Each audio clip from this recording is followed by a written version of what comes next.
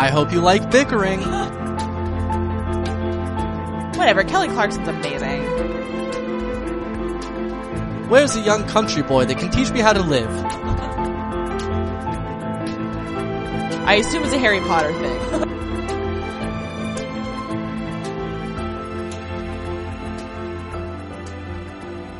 Welcome to Up Yours Downstairs, the podcast that's already got the tickets. So, I'm Kelly Anakin. And I'm Tom Schneider. We are properly married. I don't want a tour of your revolting world. Well, I guess you really should have thought of that 8 years ago. I probably should have. My world is pretty revolting. And I'm right up in it. You really are. Yeah. We share a bed. Not to be too personal with everybody here, but Yeah, we do. your revolting world, it's right up in my face. I feel uncomfortable. I feel uncomfortable too. I don't know why I went in this direction, but here don't we either. are. But let's move past this Yes. discomfort and provide our cousins with some exciting news. Yes. Perhaps slightly disappointing at first, but stay tuned. So today we're dispensing with telegrams from the cousins. Right. We are dispensing with Fashion Backwards and Repeats History. Mm-hmm. Not doing any of it. Yeah. It's stripped down. Take a moment to register your disappointment. However, we are recapping both hours of the episode that aired on PBS this past week. So we'll still be a little bit behind. Yes. But not quite so far behind as planned. Right. And I would also just like to say, for the record, I don't get PBS at all. They basically went from doing something that was stupid last year to doing something that is actually stupider this year. Right. Well, why? I mean, I understand slightly that you wanted to make they wanted a 2-hour premiere, right? Yeah. So that's like this idea you came up with, fine. But why have a 2-hour week before the season? Right, exactly. Because it's not like you don't have a 2-hour finale coming up, presumably. I don't know how long it is next week. Everything that I've always heard about them is that it all has to do with the programming blocks that they have set up with Masterpiece Classic. Mm-hmm. Which, again, I'm like... Which is fine. Look, you have to do... Because, a lot of the local affiliates run different programming and, Right. I understand that, but still, I mean, the thing that I don't understand is why there are scenes in these episodes that aren't in the official... Like, how is there not a canonical version of Downton Abbey? Here. That's the single biggest question to me. Like, what... And it was true both for last season and this season. Right, absolutely. And it's bizarre. Like, it's just almost disrespectful to your own work to me. I know. It's disrespectful to, many countries. Yeah. Like, I don't understand it. But... Well, we just, we keep forgetting to record it. Right. So we don't even know what these magical Well, we thought all it are. had was Laura Linney, and then it didn't have that. And we're like, fuck that. Right. But no then it turned out... No problem. Yeah. Then I guess there's all this bonus material, which then is not on the DVDs we have, which come from PBS and are labeled PBS all over the damn place. But they're the original, quote-unquote, British edits. So. Right. It's just strange. So, memo to ITV, Julian Fellows and PBS, and I guess Masterpiece Classic, and let's just throw Laura Linney in there for fun. Get your shit together for the next series. Here. This is ridiculous. It is ridiculous. And it makes our lives slightly more difficult, which, come on. Where are your priorities? Right. We're only the top Downton Abbey podcast out there, as far as I'm aware, because I fear criticism. That's right. Neither of us would care to learn otherwise. Nope. If there's a better one out there, please don't tell us. We're not interested. Yeah. I mean, we don't listen to this one. We're not going to listen to that one. It's true. All right, so we're just going to dive in. That's right. We're going to be here for a while. Kick back and relax, people. A while. So I really hope... I guess this is going up on a holiday weekend, so people might be... Sort of. Yeah, it's not a holiday weekend Day. For me. Some of you in America, not for people in Britain. Not for most people in America. For me, there is. I know. All right. Anyway. Back to the show. Yes. Bates gets out of murder prison. Yeah. Ooh. Apparently when people are getting let out, they turn off the blue filters on all the lights. They're like, we got a live one, boys. Bring up the yellow lights. Yeah. So he finally comes out. And Anna's been sitting out there in a car waiting for him to come. Yeah. And they have this tearful, happy reunion, and we're reminded that Brendan Coyle can, in fact, act when given the opportunity to do so. Yeah, it was really startling. Also, reminded that Bates has both a limp and a cane. Yeah. How about that? Needs, apparently. Can't last without that cane. Maybe he was in there with that guy from the Green Mile. And as soon as he came out, it was like, back to the limp for me. It's like, I'm taking that back, dude. That's only for prison people. Yeah. You can't take my magic outside. So they kiss and they're like, oh, thank God. And Bates says, oh, thank God and thank you. And I'm like, if only Bates would spontaneously combust right now. I would be so happy. Yeah. But they get in the car and it drives up to Downton. Yeah. Because he's going back there. Yeah. And we get a very long distance shot of Downton with a bunch of sheep in the pastures and things like that. And Bates looking out at it thinking, I've missed sheep.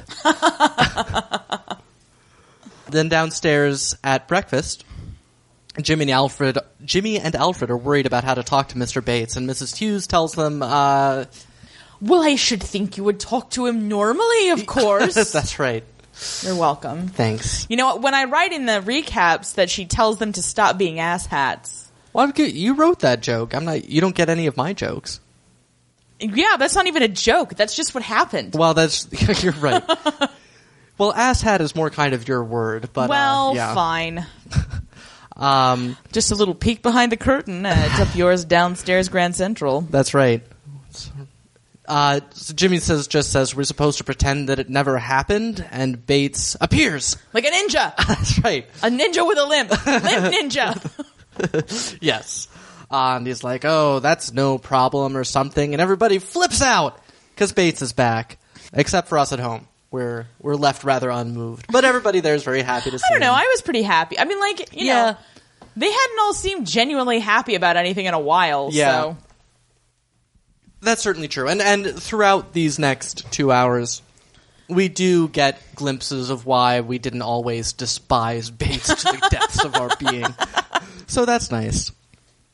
Mrs. Hughes asked Mrs. Patmore to get something for Mr. Bates to eat. She tells Daisy and Ivy, stir your stumps. And I'm like, did they get amputated recently? Or are they stirring with actual stumps? Stumps. The Spanish flu came back between the episodes. Didn't tell anybody. Well, that's Baron Fellows for you. Yeah.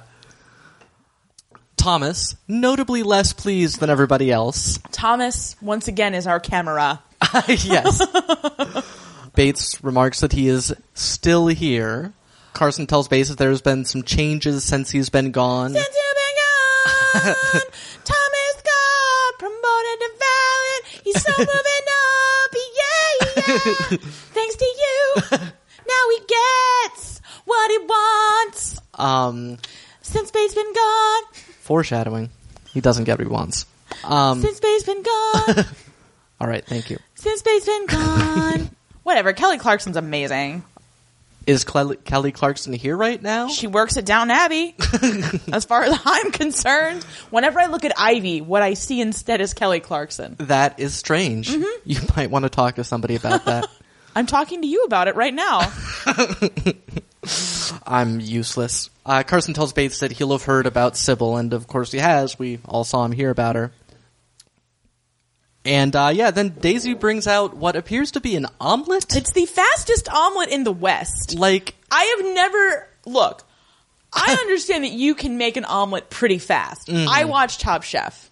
But this omelet went... 20 seconds. This omelet went from raw to done. We made this omelet months ago. It's just waiting for you to get back. I cracked a tooth. Well, now your teeth need a cane. Just like your leg, Poindexter.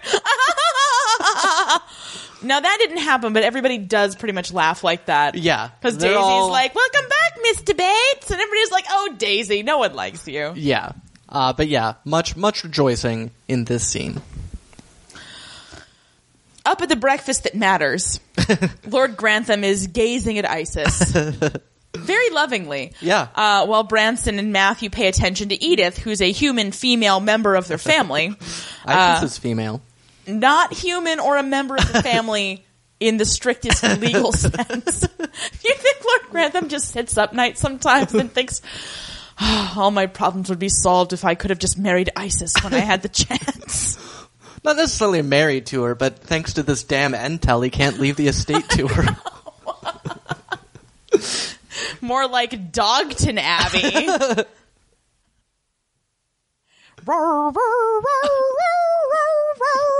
That's me trying to sing the Downton Abbey theme song like a dog.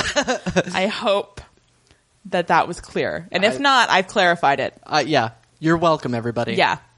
So Edith has received another offer from the editor of the Daily Sketch. He's not laying off. He really wants her to write this column. Yeah. So she's thinking that she'll go meet the editor in London, and Matthew encourages her to do so. And Matthew's like, I'm kind of glad about Matthew encouraging Edith, but I feel like he keeps talking to her like she's on suicide watch. Yeah. He's like, yes, go to London, buy some clothes. And I'm like, she looks better than your wife this season. Yeah, she really does. Markedly. Yeah, that's absolutely true. Yeah, no, Lord Grantham refers to it as that horrible paper. I'm like, you mean that horrible paper that your wife subscribes to and reads every day? And learned about the sinking of the Titanic from? Yeah. The paper that doesn't need to be ironed. It's like they wouldn't publish that letter Isis wrote them. It was just she licked the paper and put her paw print. I helped her. She was very put out. She had very strong feelings about something. So, Edith gets up and leaves the room just in time for Lord Grantham to tell Matthew to stop encouraging Edith. Right. And he starts remarking that Matthew set up a meeting with poor old Jarvis. Okay, dude. This man has been running your family's estate for 40 years. He may be old. I doubt he's poor. Mm-hmm. His name may not even be Jarvis, for all I know. Right. But it's like, why are you being like that about him? Like, it's also his job. Like, why are you acting like it's an inconvenience for Matthew to be like, hey, remember how you were supposed to be running this estate? It's kind of my attention that maybe you're not doing that. Right. Like, I don't get it. Yeah. That's like going in for a pedicure and like apologizing the whole time. Right. I mean, we're all doing it internally. Yeah. But we don't have to say it out loud. That's why you leave a tip. Mm-hmm. I don't know if you do. I've never gotten a pedicure. I do. Okay. And you should too. I tip for everything. All right. I just, karma. Sure. I'm not going to... That and I'm drunk most of the time. Well, that sounds like a great pedicure. So anyway, Matthew says, he set up this meeting with Jarvis because they do have to start making changes around the estate if Lord Grantham agrees. And, Lord Grantham just gets all huffy about it. Right. And he storms out, and Branson asks Matthew, oh, wouldn't you prefer to just cut and run like me, the old Irishman? And I'm like, your name's still showing up in the main credits, Island Lead. Like, yeah. You'll have to forgive me for not taking you terribly seriously. Yeah. You'll have to cut and or run before... Not decide to start wearing tuxedos literally every day. Right. Got hundreds of them now. Apparently. Lord Grantham gets out into the hallway and sees the one person that could pull his attention from Isis. It's Bates! Bates! That's right. His dear fellow! Yes. Bates thanks Lord Grantham for letting his driver drive him back from prison. Which is pretty generous. Yeah, that's true. And Lord Grantham says he'll see how Jarvis is getting on about arranging a cottage for him and Anna. Oh, so he can bother Jarvis about a cottage for a cripple? But not, like, the continued existence of his livelihood? Asking Jarvis to get a cottage for Bates won't startle Jarvis. He's like a parrot. Yes. You gotta sneak up on him just right. Yeah. Bates wonders what they'll do about Thomas, and Lord Grantham says he'll get it sorted out. Which, will you? Probably not. It's not... He's proven himself to be not very good at sorting. Right. There's only one your valet position, and two of them, and this is also a problem that you could have foreseen long ago. Yeah, Bates has been coming back from prison for a couple of weeks now. Yeah. Also, it's been clear this whole season that he was coming back eventually. Yeah. I mean, again, name in the credits. Yeah. So much for Shank Bates. Perhaps might have thought about this sooner. But he tells Bates that he should rest and read books. So there's that. And then there's sort of an odd, very high-angle shot of him in the hallway of Downton, sort of looking around, being like, so, stuck here now. Well... Better than prison. it's a prison of a different color. A better color. It is a better color. Technicolor. Yeah. A car pulls up in front of Crawley House, startling Ethel, who runs off like a rabbit. Yeah. Inside, the Dowager Countess has come for a visit, and she's chastising Isabel for continuing to employ the notorious ex-hooker Ethel, and surrounding her house with a miasma of scandal. Isabel says that one must fight for her beliefs, but the Dowager Countess asks if Ethel is to be the cudgel that Isabel uses to defeat her enemies, which is a really good point. Yes. And one that we have also been making. Yeah. But Isabel's confused because the Dowager Countess didn't leave the luncheon when Robert insisted, but she was like, that was about Cora. Yeah. It wasn't about me. So then Ethel comes in with the tea, and Isabel, thinking somehow that this will like mitigate the scandal, is like, oh, but her cooking is like way better. Yeah. And Ethel says to the Dowager that she's been studying and that, you know, a working woman these days must have a skill. Then the Dowager Countess says, oh, but you seem to have so many, which is not cool. Yeah. Like, I understand wanting to say that behind her back. Right, but that was beyond the pale. And I mean, I had to say, I appreciated the Ethel's, the actress's, oh, that was really hurtful face. Like, it was just like, it was just this whole like, I cannot possibly respond. Also, I just have to suck it up. Come on. How many, you need like 2 skills. Right. Like, that's what you need. Yeah. To do that. Right. It's maybe 3. If you're fancy. Like, don't get me wrong. At the top levels, I'm sure you have to be very skilled. But as an entry level, no, come on. Pretty. You just, you can blunder your way through Excel for a few months. If you know what I mean. Yeah. I don't, but actually. But yeah, that was a low blow. Well, just because, Ethel can't fight back. That's an unfair fight. So, stick to... Always punch up, Dowager Countess. Never punch down. Yeah. Or you can punch Isabel all you like. Yeah. Well, that's lateral. That's on her level. Yeah, that's totally fine. Lord Grantham and McGee are strolling about the grounds of Downton. As is their wont. Yes, as they do. Discussing the best way to handle Thomas. Yeah, McGee seems like she's still wearing mourning. And I think the Dowager is as well. So it's not clear to me how long after Sybil's death this is. Because... the guidelines have clearly begun changing at this point. You know what I mean? It's not as concerning. And, whatever the guidelines are, it seems like it's just the parents because Edith and... That's true. Edith and Mary aren't at all in mourning. Yeah. Well, and that makes sense that the parents would be the ones, kind of clinging to the old... Yeah. Old ways. But they see the nanny off kind of in the distance pushing baby Sybil's pram. This is England. It's a pram. Short for perambulator. Thank you. And Lord Grantham wonders when Branson is planning to move out. McGee says that, maybe stop kicking your grandchild out the door so quickly. And that Branson and the baby are their responsibility now. Lord Grantham doesn't particularly agree with that, but... in any case, conversation's over because he has to go to a meeting with Matthew and poor old Jarvis. Back at the servants' hall, Thomas is polishing a top hat? Or was he brushing it? I think he was brushing it, but I mean, I could sort of see, because it was there was a bit of a... There was a sheen on there. Yeah, well, the fabric had some kind of, texture to it, so I think he was just sort of getting it all aligned. Okay. Well, anyway, he's down there, and Bates is there with Anna as well. So Thomas asks Bates if Bates has any plans. Bates says it's too early to tell. Molesley blunders in. Which can be used of every Molesley scene. Molesley, seriously, he is just like the glue that's holding the show together at this point, moving it forward from a narrative perspective. He comes in and says, oh, Thomas, you'll be looking for something to do now that Bates is back. Everybody's like, smooth move, X-Lax. Anyway, Alfred helpfully changes the subject by saying the village hall is showing a film called Way Down East about a wronged woman who survives in the wilderness by her own wits and courage. Yeah. Now, I was going to suggest that it might be about Ethel, but O'Brien chimes in and says, oh, blimey, they took my story. Alfred says it stars Lillian Gish, and he invites Ivy to go to a late showing at 10:30. The village is putting on a late showing for the servants in the area. Mm-hmm. And she says she won't go with him alone because her mum wouldn't like it.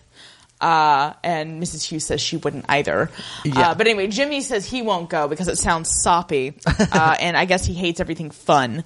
Mrs. Hughes says that Ivy can go if Madge or Alice goes along. Madge or Alice being the mystery servant. I know. And one of whom we get a glimpse of her face in this scene. Yeah. So and she's very excited about going to see a movie. Yeah. We don't know whether it was Madge or Alice, but we like her.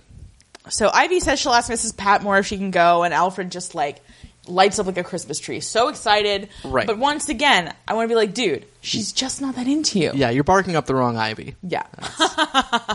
Yeah, just a quick summary of Way Down East, because I looked it up. It's actually by D.W. Griffith, most famously of Birth of a Nation. So, racist.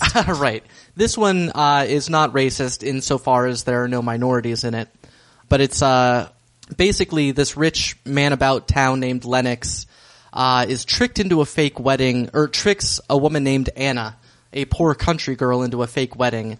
When she becomes pregnant, he leaves her, and she has the baby, which she names Trust Lennox on her own. What?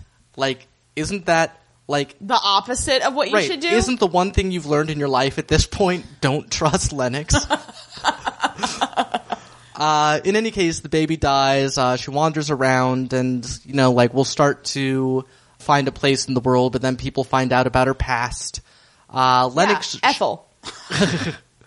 Yeah, indeed.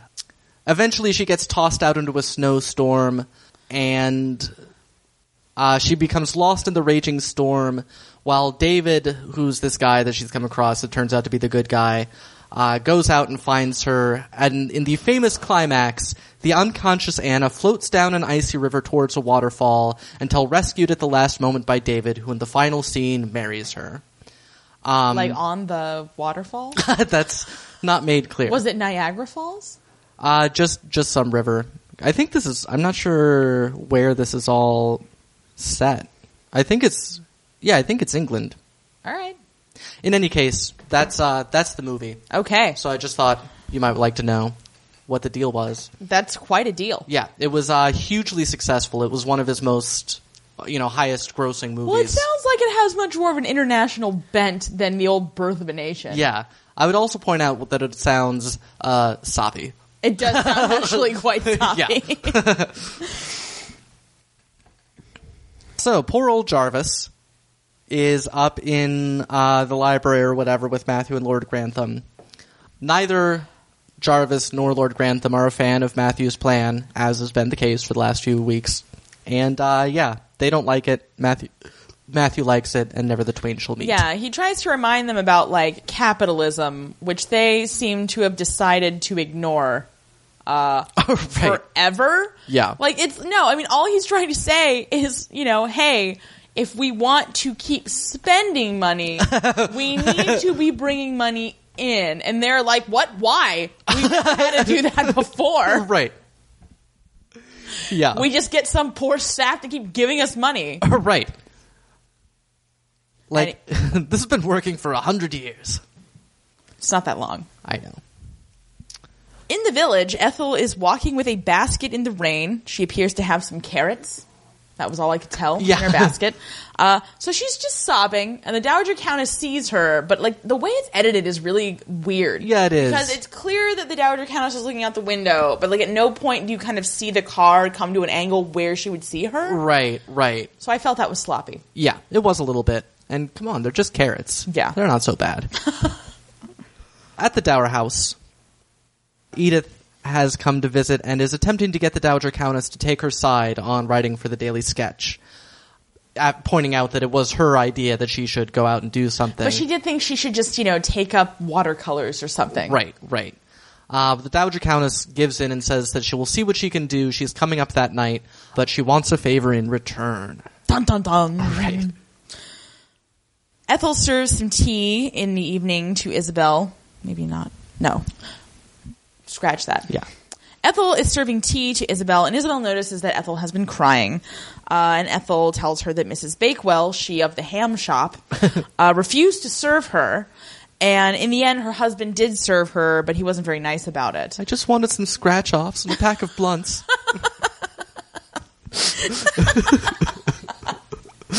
For Charlie. He used to love them. Especially the peach flavored one.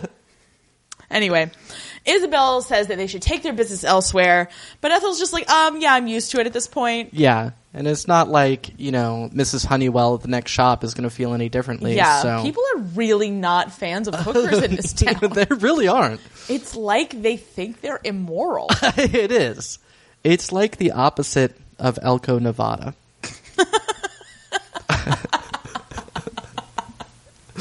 Is that where the Playboy Ranch is, or the Playgirl Ranch? I honestly don't know. I know it's a small town in Nevada, so probably there's a brothel, but I don't.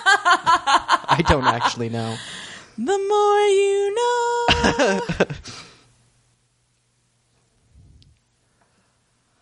Down in the kitchen, Alfred stops on by to see if Ivy's allowed to go on a non-date with him. He thinks it's a date, but... She has made it perfectly clear that it is in fact not a date. Yeah. And he then asks Mrs. Patmore about the bechamel sauce she is making. He believes it should have mace or some other spice in it. Parsley. Yeah, and she says that she had put it in already, and, she's on top of it. Jimmy calls Alfred a ninny for caring about the bechamel sauce. I'm like, wow, look at the pot calling the kettle a ninny. Right? Good Lord, Mr. Kent. He's such a ninny. Yeah. Mrs. Patmore said that there's nothing wrong with a man who can cook and that some of the best chefs are men. And Jimmy insults Alfred again. I forget exactly what he says, but then Carson walks in. He calls him a beanpole. Yeah. And Carson walks in at that moment and asks James, because it's Carson, why he always feels the need to be so unpleasant. Also, I realize that there's no way of doing this, but boy, somebody really ought to show Jimmy a picture of Monsieur from Manor House. Yeah. And be like, well, that beanpole is fucking a crazy, talented Edwardian chef. It's true. Emphasis on the crazy. Very crazy. Yes. Yeah. But yes, as a punishment for his unpleasantness, Alfred will be taking up the fish and meat while Jimmy is relegated to the sauce. Ivy says that Jimmy should be first footman, and Daisy has had enough and says to Alfred, would you listen to her talking like this?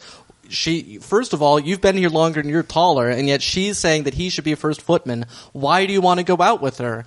And Alfred says, well, I've already got the tickets now, so... Which is just hilarious. I mean, it kind of doesn't even make any sense. No, but he's the worst. Yeah. Up in the nursery, which we're still not clear on exactly what room this is. Right. But Branson's holding his daughter next to a window like he's posing for a painting of himself as the Blessed Virgin. They're like in this shaft of light. He only holds his baby next to windows. It's an Irish thing. Anyway, speaking of people named Mary, Mary comes in and asks about the christening, which is in fact at the church in Ripon. That's right. Discussed last week. St. Wilfrid's.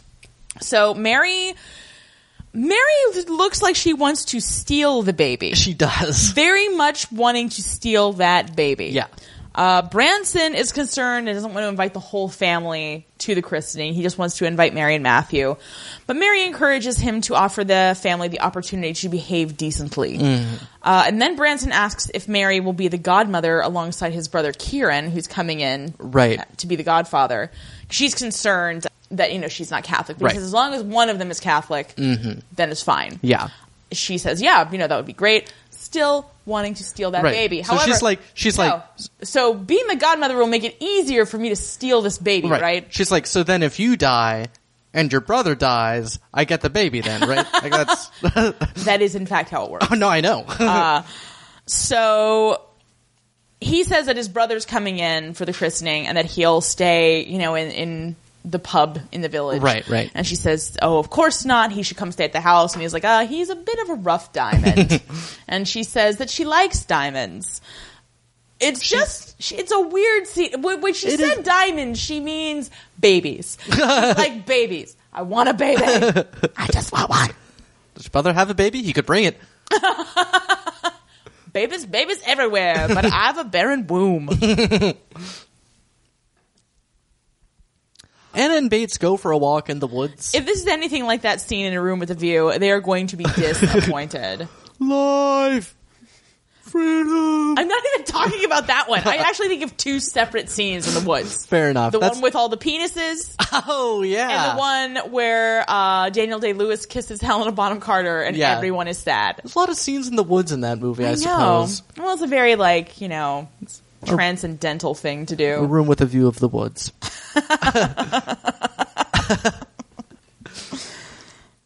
But they're looking at some cottages that they might end up with, or might not, apparently. It seems to be out of their control. But Bates is naturally excited to be out of murder prison. I forgot how non-blue the rest of the world is. Right. Shame I have to limp again, but small price to pay. They talk about how soon Thomas will be sent on his merry way. And Anna calls him Mr. Stick It Up Your Jumper, which is my new name for you. Aww. Oh, Mr. Stick It Up Your Jumper. But I don't have a jumper. You can stick it up my jumper. You have a jumper? Yeah. It's a sweater. We'll discuss this off the air. Man, why'd you have to make it weird again? I just didn't think you had a jumper is all. I thought a jumper was only for kids. No, a jumper in Britain is a sweater. Oh. Have you ever watched Bridget Jones's Diary? No, I haven't. A damn shame. Okay. Well, that's why would you say stick it up your sweater? She's not a swearing woman, Tom. Well, I understand that, but it still doesn't make any sense. You just don't understand football, Marge. Fair enough. In any case, Bates says revenge is sweet. Which were actually Vera's last words. Did you know that revenge is much sweeter if you bake it in a pie? Pro tip. So yeah, Bates is apparently very vengeful, I guess. Despite telling Anna she can't be vengeful, that's sexist. It is, yeah. Thomas is smoking down in the servants' hall. We haven't seen him smoke much this season. I think he smokes, but he does smoke. Yeah. Well, and somebody had sent us a letter at some point wondering, when it was okay for him to smoke in the servants' hall. But he's always smoked in the servants' hall. Agreed there, yeah. That's always been a thing. Yeah. Anyway, Mrs. Patmore is telling Jimmy to shut up. I don't even know about what. All I said was to tell him to shut up. Oh, he's angry because Alfred gets to carry the stupid meat and fish. Right. Because this is the most important thing in his narrow little world. Yeah, so Jimmy's blustering that he's going to go off on Alfred, in the dining room. I don't understand. But Thomas advises him not to lose his temper and that these things can be managed by just keeping it in hand. So then Jimmy goes upstairs and O'Brien just oozes up with her bangs. Yeah, well, first materializes behind him and says that they're quite the cozy couple. Yeah. And so she basically tells him that Jimmy totally fancies him, and Alfred says that Jimmy won't stop talking about Thomas. And Thomas keeps saying, oh, he's lying. Yeah. But you can see the flicker of hope behind the world-weary persona. And it is... I just can't believe how evil O'Brien is. I know. It's just weird. Well, and she seemed like she was going to be less evil last year. Yeah, but no, more so. In the dining room... Jimmy adjusts the position of the serving utensils on the fish plate that Alfred is carrying. Lord Grantham is quite upset because Matthew has asked Murray to the house without consulting Lord Grantham. Alfred presents the fish plate to the Dowager Countess, who manages to knock a bunch of them all over herself with her napkin by catching on the serving utensils, and they go everywhere, and everybody's in a bit of an uproar. Carson, on her instructions, just scrapes her down, and Jimmy swoops in and takes the fish plate and says, why don't you let me handle that? And he winks at him. Yeah, he does. He is a saucy tool. He is. That's why he should be carrying the sauce. The Dowager Countess tells Isabel that she saw a very upset Ethel in the village, and Isabel says that people can be very unforgiving. And Lord Grantham says that something about that... He says some people are unforgiving and some people are insensitive. Yes. Implying that Isabel is insensitive. Which she is. Yes. This is true. So, awkward silence number 1. McGee, as she's so good at, changes the subject and asks Edith how her trip to London was. That doesn't last long. Lord Grantham tries to convince everybody what a bad idea this whole woman writer thing is. But the Dowager Countess, true to her word, actually sticks up for Edith. She says that she does believe a woman's place is in the home, but not quite yet, or, Edith doesn't have to get there right away, and then speculates that she may not be cut out for domestic life.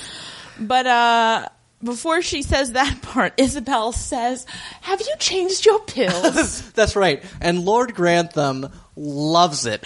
He thinks it is the funniest. That's what I love about this family is how mercenary they are. Yeah. Like, they all have their sort of, like, ostensible, like, loyalties, but as soon as somebody makes a funny, they are like, Yeah. So, awkward silence number 2. Matthew changes the subject to what Branson's plans are, and it's like, boy, everything that any of you does upsets somebody else. Like, there's no topic that you can get to. But he's apparently planning to work with Kieran, his aforementioned brother, at a garage in Liverpool, and mentions that Kieran is coming to stay for the christening. Also, I just wanted to... Earlier that Lord Grantham says that Matthew asked Murray to the house without consulting him. And I'm just wondering, has anybody ever said... Boy, I'm sure glad I consulted Lord Grantham about this. I'm thinking back on all the things that he's done, and I'm thinking probably not. Yeah.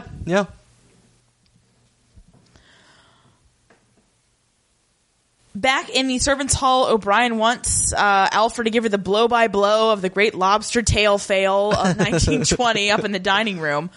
Now, Alfred says he doesn't think that Jimmy deliberately... placed the utensils to humiliate him. Right. But A, Alfred, he winked at you.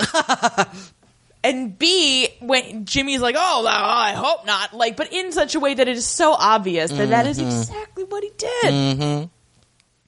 So Carson basically just tells Alfred to quit taking Jimmy's wooden nickels all the time. And magnanimously still allows Alfred and Ivy and all those mute layabouts to go to the pictures. Right. So Mrs. Hughes suggests that he's being too harsh because he kind of pontificates about, like, take this time to learn from your mistakes. Yeah. And Carson says he's just asking Alfred to do some self-reflection, but she thinks that he's throwing in a little bit of ritual humiliation for good measure there. Right. I would like to speak up for Mr. Carson a little bit here in that, Alfred's whole job is to not drop lobster on the Dowager County. Oh, yeah. No. Like, he screwed up at his job and he was chastised by his supervisor. Like, that's totally appropriate. It's fine. Yeah. Mary gets into bed with Matthew and tells him that he shouldn't have rung Murray without consulting Lord Grantham.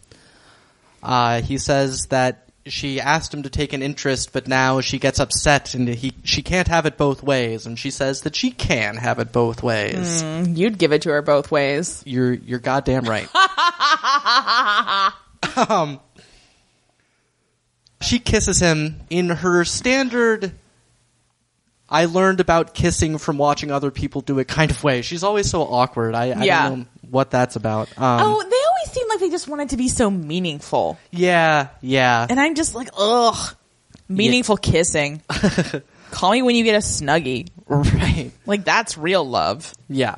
But he interrupts the physical contact by worrying about his, fertility, basically. He says...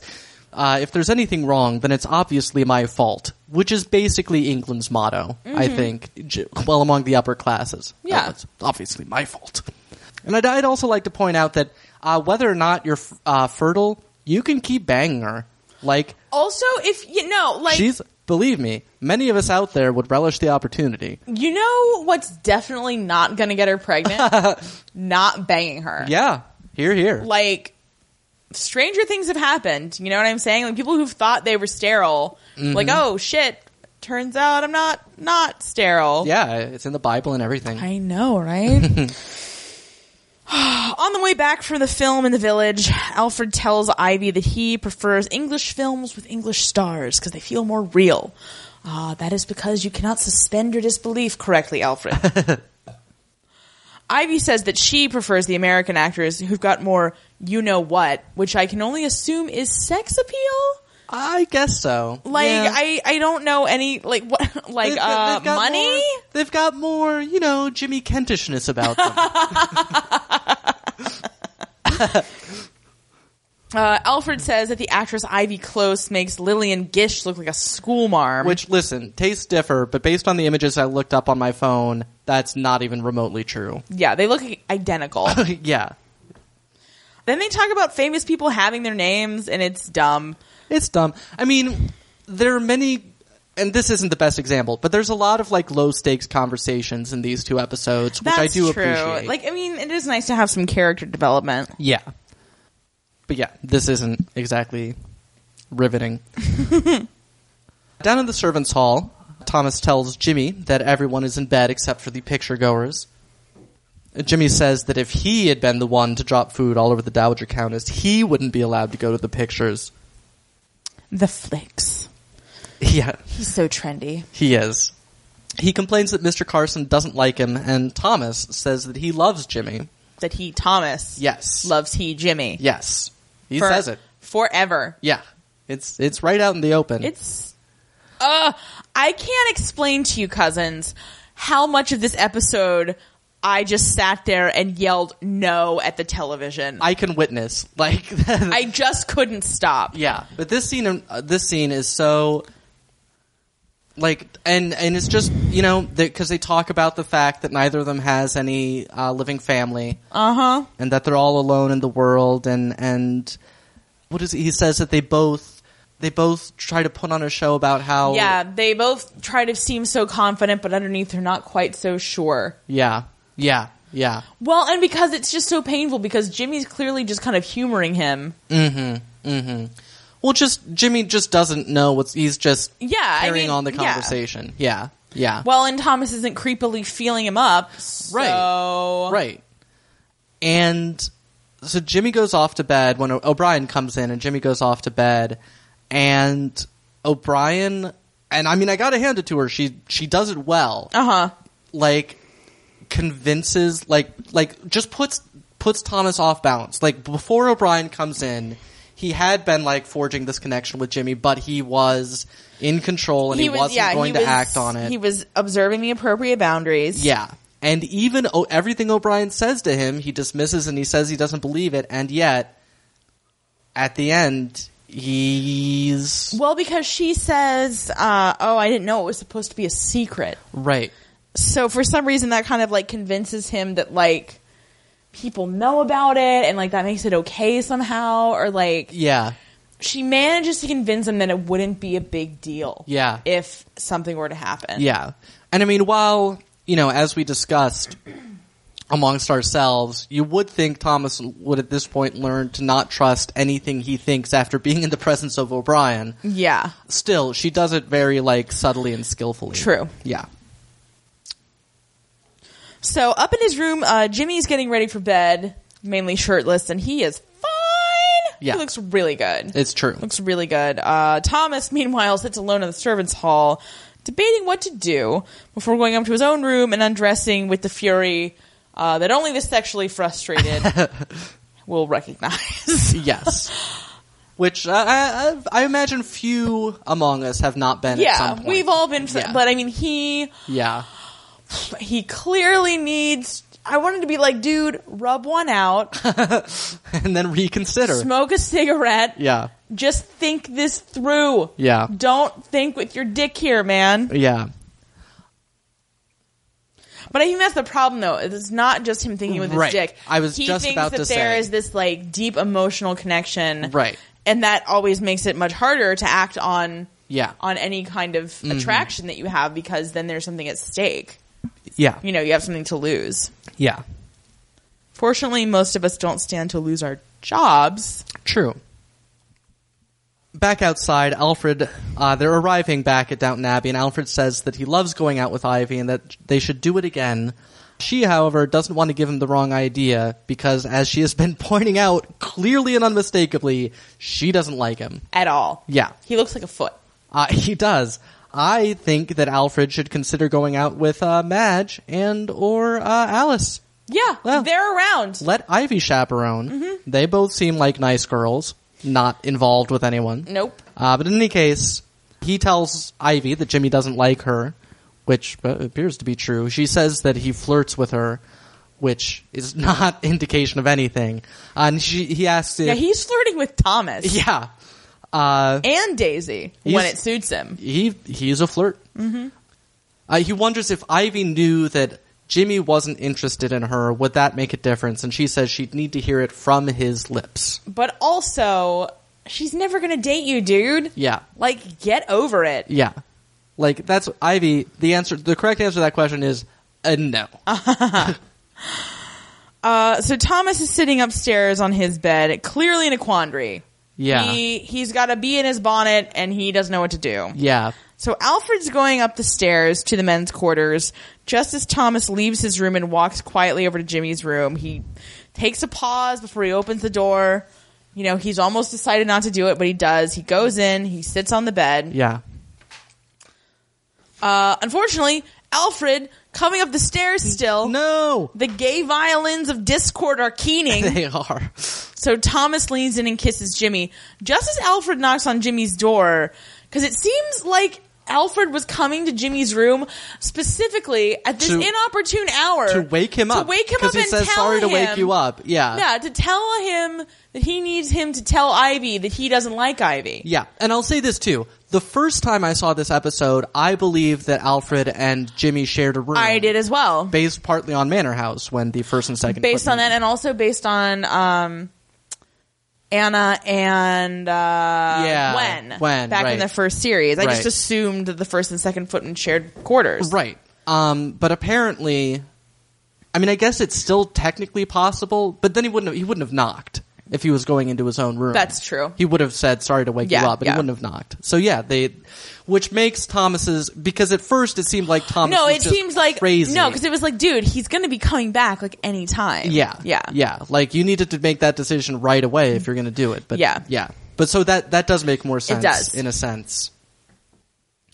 But yes, so Jimmy flips out as he wakes up and realizes that A, Thomas is kissing him, and B, Alfred has seen the whole thing. Yeah. So his first reaction, which I think is really interesting, is for him to tell Alfred that it's not what it looks like. Like, that's his first reaction. Mm-hmm. Thomas is very confused, and he tries to reassure Jimmy that nobody's going to believe Alfred's penthouse letters about them. But then Jimmy just wheels around and yells at Thomas. And Thomas is trying to explain, like, no, there's all this between us. And what you said. Yeah, and it's not. But, again, I think his name is Rob James Collier. I think I've been misremembering his name. Oh, okay. But anyway, Rob. We'll just call him Rob. Yeah. I'm serious. His acting in this season has been unbelievably good. And throughout this whole sequence in particular, just the whole him making the decision leading up to it, like I was just totally invested in him the whole time, because you could see him, like being pulled in both directions the whole way through. And it's just heartbreaking. Yeah. Because he's trying to, bare his soul to Jimmy, and Jimmy tells him to get out of his room or he'll punch him. Yeah. And so finally, they've been yelling and carrying on for kind of a ridiculous amount of time. Yeah. But apparently that's how long it takes for Carson to put on his dressing gown and come out into the hallway and yell about all the yelling. Mm-hmm. So Thomas just tells Carson that James had a nightmare, but he's fine now. So then Carson goes to bed, and and Thomas sees Alfred lurking in the doorway of his bedroom, and lit from the back, he looks exactly like O'Brien. Yeah, also super scary. Scary. You could take that shot and slap it on a horror movie poster. Yeah. And it could just be called Alfred.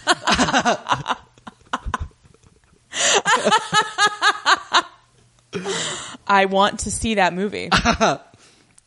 Sounds better than Out West or whatever that was. So it's breakfast the next morning. And Thomas offers Alfred and Jimmy some toast. But they've got the sober, hardened look of Midwestern defense of marriage types at this point, and they do not want his toast. Yes, they're like, we're not going to let you turn us gay with your toast, sir. Anna, as well as Mrs. Hughes, as well as basically everyone, wonders what is going on. Alfred says that they should ask Mr. Barrow. And Mr. Barrow says it's nothing. And then Molesley, doesn't seem like nothing.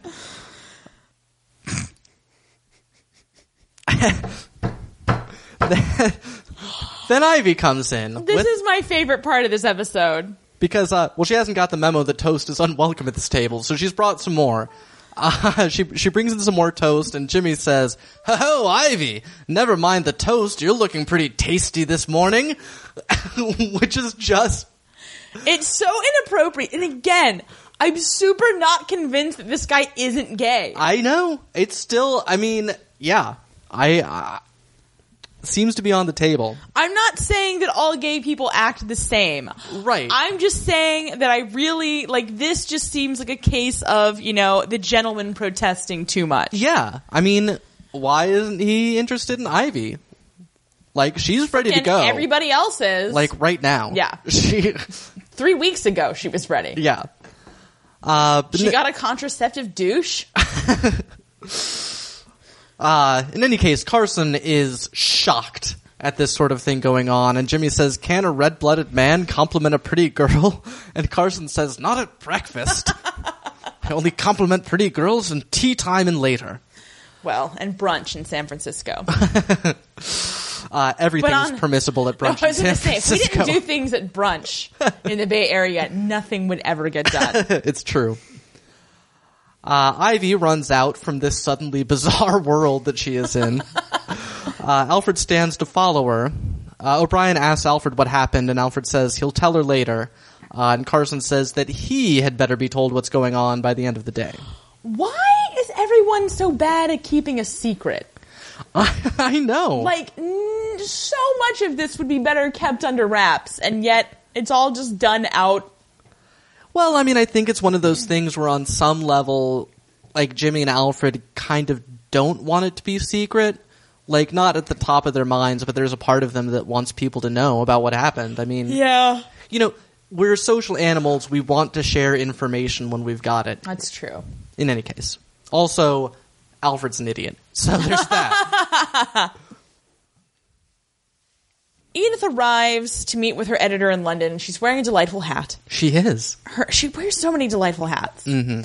Her editor hopes that she's been persuaded, and he tries to tell her that all sort of toffs or, upper crust people are writing for magazines these days to reassure her father. She says she doesn't think that's quite going to do the trick, but he hopes that she'll make up her own mind. And she says, she'll do her best. She tells him that she's staying with her Aunt Rosamond, and she'll be looking into the offices of the lady on her grandmother's behalf. But then he suggested they meet for lunch the following day at Rules to celebrate her accepting the job, or he can be depressed about her rejecting the job. Yes. 2 things on that front. One, Edith is so much more confident and assured when she's not around her family. Yeah, she should really get away from them. Yeah. Secondly, Rules is a restaurant in London that is in fact still a going concern. It is still there in London in the same spot by Covent Garden. It was established in 1798. It is the oldest restaurant in London. And if you go to its website, you can read one of the worst poems you will ever find that is all about rules, and it goes on for, ever. Who wrote it? It is by Joseph Cecil Wingard. Okay. Well, here, I'll just give you the first stanza. "Oh, come with me to Maiden Lane, where stands old Tom Rule's fair domain, a rendezvous for great and small, near Covent Garden and St. Paul, near theatre and music hall, an evening out will long recall." There are about 30 more stanzas. That guy is horrible. I hope someone is defacing his tombstone right now. That was written in 1998. What? Yes. Oh my god. Will someone please kill this guy and then deface his tombstone? 1998? Yeah.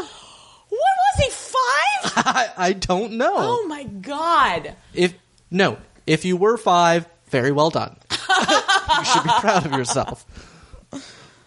Wow, I'm so upset. Yeah. In any case, that's Rules. They have. Well, I'm glad that at the time of Downton Abbey, that horrible poem didn't exist. They have a very nice game by all accounts.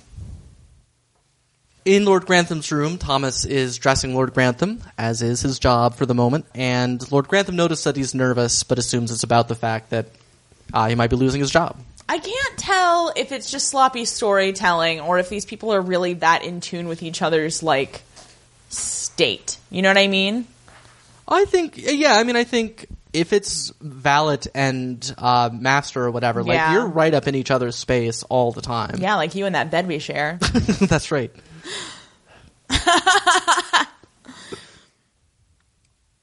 It's after dinner, apparently, and Matthew, Branson, and Mary are all looking over a map of the estate while Carson chides Jimmy and Alfred for being all weird. McGee is wondering to Lord Grantham whether Murray will need luncheon and remarks that the next day promises to be one of contrast because Murray will be there in the morning and in the evening Branson's brother will be coming to visit. Right. Also, ISIS. Yeah. So not like the usual days of harmony and accord that Downton Abbey's used to. Well, it's just going to have a broader socioeconomic sphere. That's true. Branson is telling Mary that, you know, going forward with Matthew's plan is the only chance to make money on the estate. And Lord Grantham from across the room snipes, "So says the Marxist." Right. And Branson says that he has a very narrow view of socialism, whereas Lord Grantham thinks that Branson has a very broad view of socialism. Right. And I was like, literally, Lord Grantham, you do not understand what you're talking about. The Dowager Countess changes the subject and asks if Branson knows anything about farming, and he mentions his sheep farmer grandfather, as Carson once again asks Alfred and Jimmy if they've been up to something, to which Alfred helpfully replies, "Not both of us." Yeah, again, this wasn't that hard. All the three of you had to say was nothing. Just don't say anything, and, also, and the problem's gone. At least Jimmy and Alfred, get your damn story straight. Yeah. You know? Yeah, but they don't have the same incentives either. I guess that's true. Also in this scene is where the Dowager Countess referred to Branson as Branson, and Mary says, "Tom," and just gives her this look that's really great, because you rarely get the chance to give the Dowager Countess a look like that. She's difficult to zing. Yeah. In McGee's bedroom, it's pitch dark, so we're very confused by the scene for a moment, but she asks Lord Grantham if he's awake, and he can't sleep because he's still mad at Matthew. He turns the light on for this conversation. That lasts about 30 seconds. Right. and wishes that McGee was on his side. And just all the things that are going against him, including the thing with Edith. And McGee points out that even his mother was on Edith's side on this one. And he says, "Oh, there'll be something in it for her." And she says, "Do you really think she's so Machiavellian?" And Lord Grantham just says, "Yes." Also, have you not been around? Like, are you really, like, maybe she's got memento disease. Yeah. But I'm like, don't you remember the first 2 seasons and, like, everything that happened? Yes. And how you used to be so adversarial? Anyway, at this point, having accomplished nothing and ruined their night vision. Lord Grantham turns the light out. Yes. It's the following day, and Edith has arrived at Rules for lunch with Mr. Gregson. The editor's name is Mr. Gregson. Yes. I don't think we learned that until this scene. Mm-hmm. She says her errand for the Dowager Countess took longer than anticipated over at the offices of the lady. Yeah. He compliments Mary's glamorous wedding photos, which he saw in the paper, and he says that he's rather pleased that Edith's not married. Well, he says that she looked very glamorous, and Edith says, "Well, people say so." Yeah. Yeah. Edith did look more glamorous on her wedding day. It's true. She was much more in style. Yeah. So I'm just like, Edith, don't go back to Yorkshire. Yeah. Don't. Stay here. Yeah. You could be a hoe. No one would care. Mm-hmm. Anyway, she tells him that she was jilted at the altar, and he says he's sorry. And she says, "Oh, don't pity me. You know, it's nice being around someone who doesn't think that I am an object of pity." Yeah. So anyway, basically, he's like, "Oh no, I've stuck my foot in my mouth, and now you're not going to take the job." And she's like, "Duh, I'm totally taking the job." Yeah. Why do you think I showed up to Rules? Did you not hear the striding happily into the future theme that they played as she walked in? It just sounded like this. It just sounded like the Smurfs theme song to me. It's similar. Back in the library, Murray and Lord Grantham and Matthew and Jarvis are all gathered together. And Murray asks why Lord Grantham is being so resistant to changing the way Downton has been run, pointing out that the various earls have screwed the pooch in various ways up till now. Not ISIS. He says, "I believe the third earl only managed to save the estate by dying." Way to go, third earl. Yeah. And Matthew says that they need to make it more productive and get rid of the waste.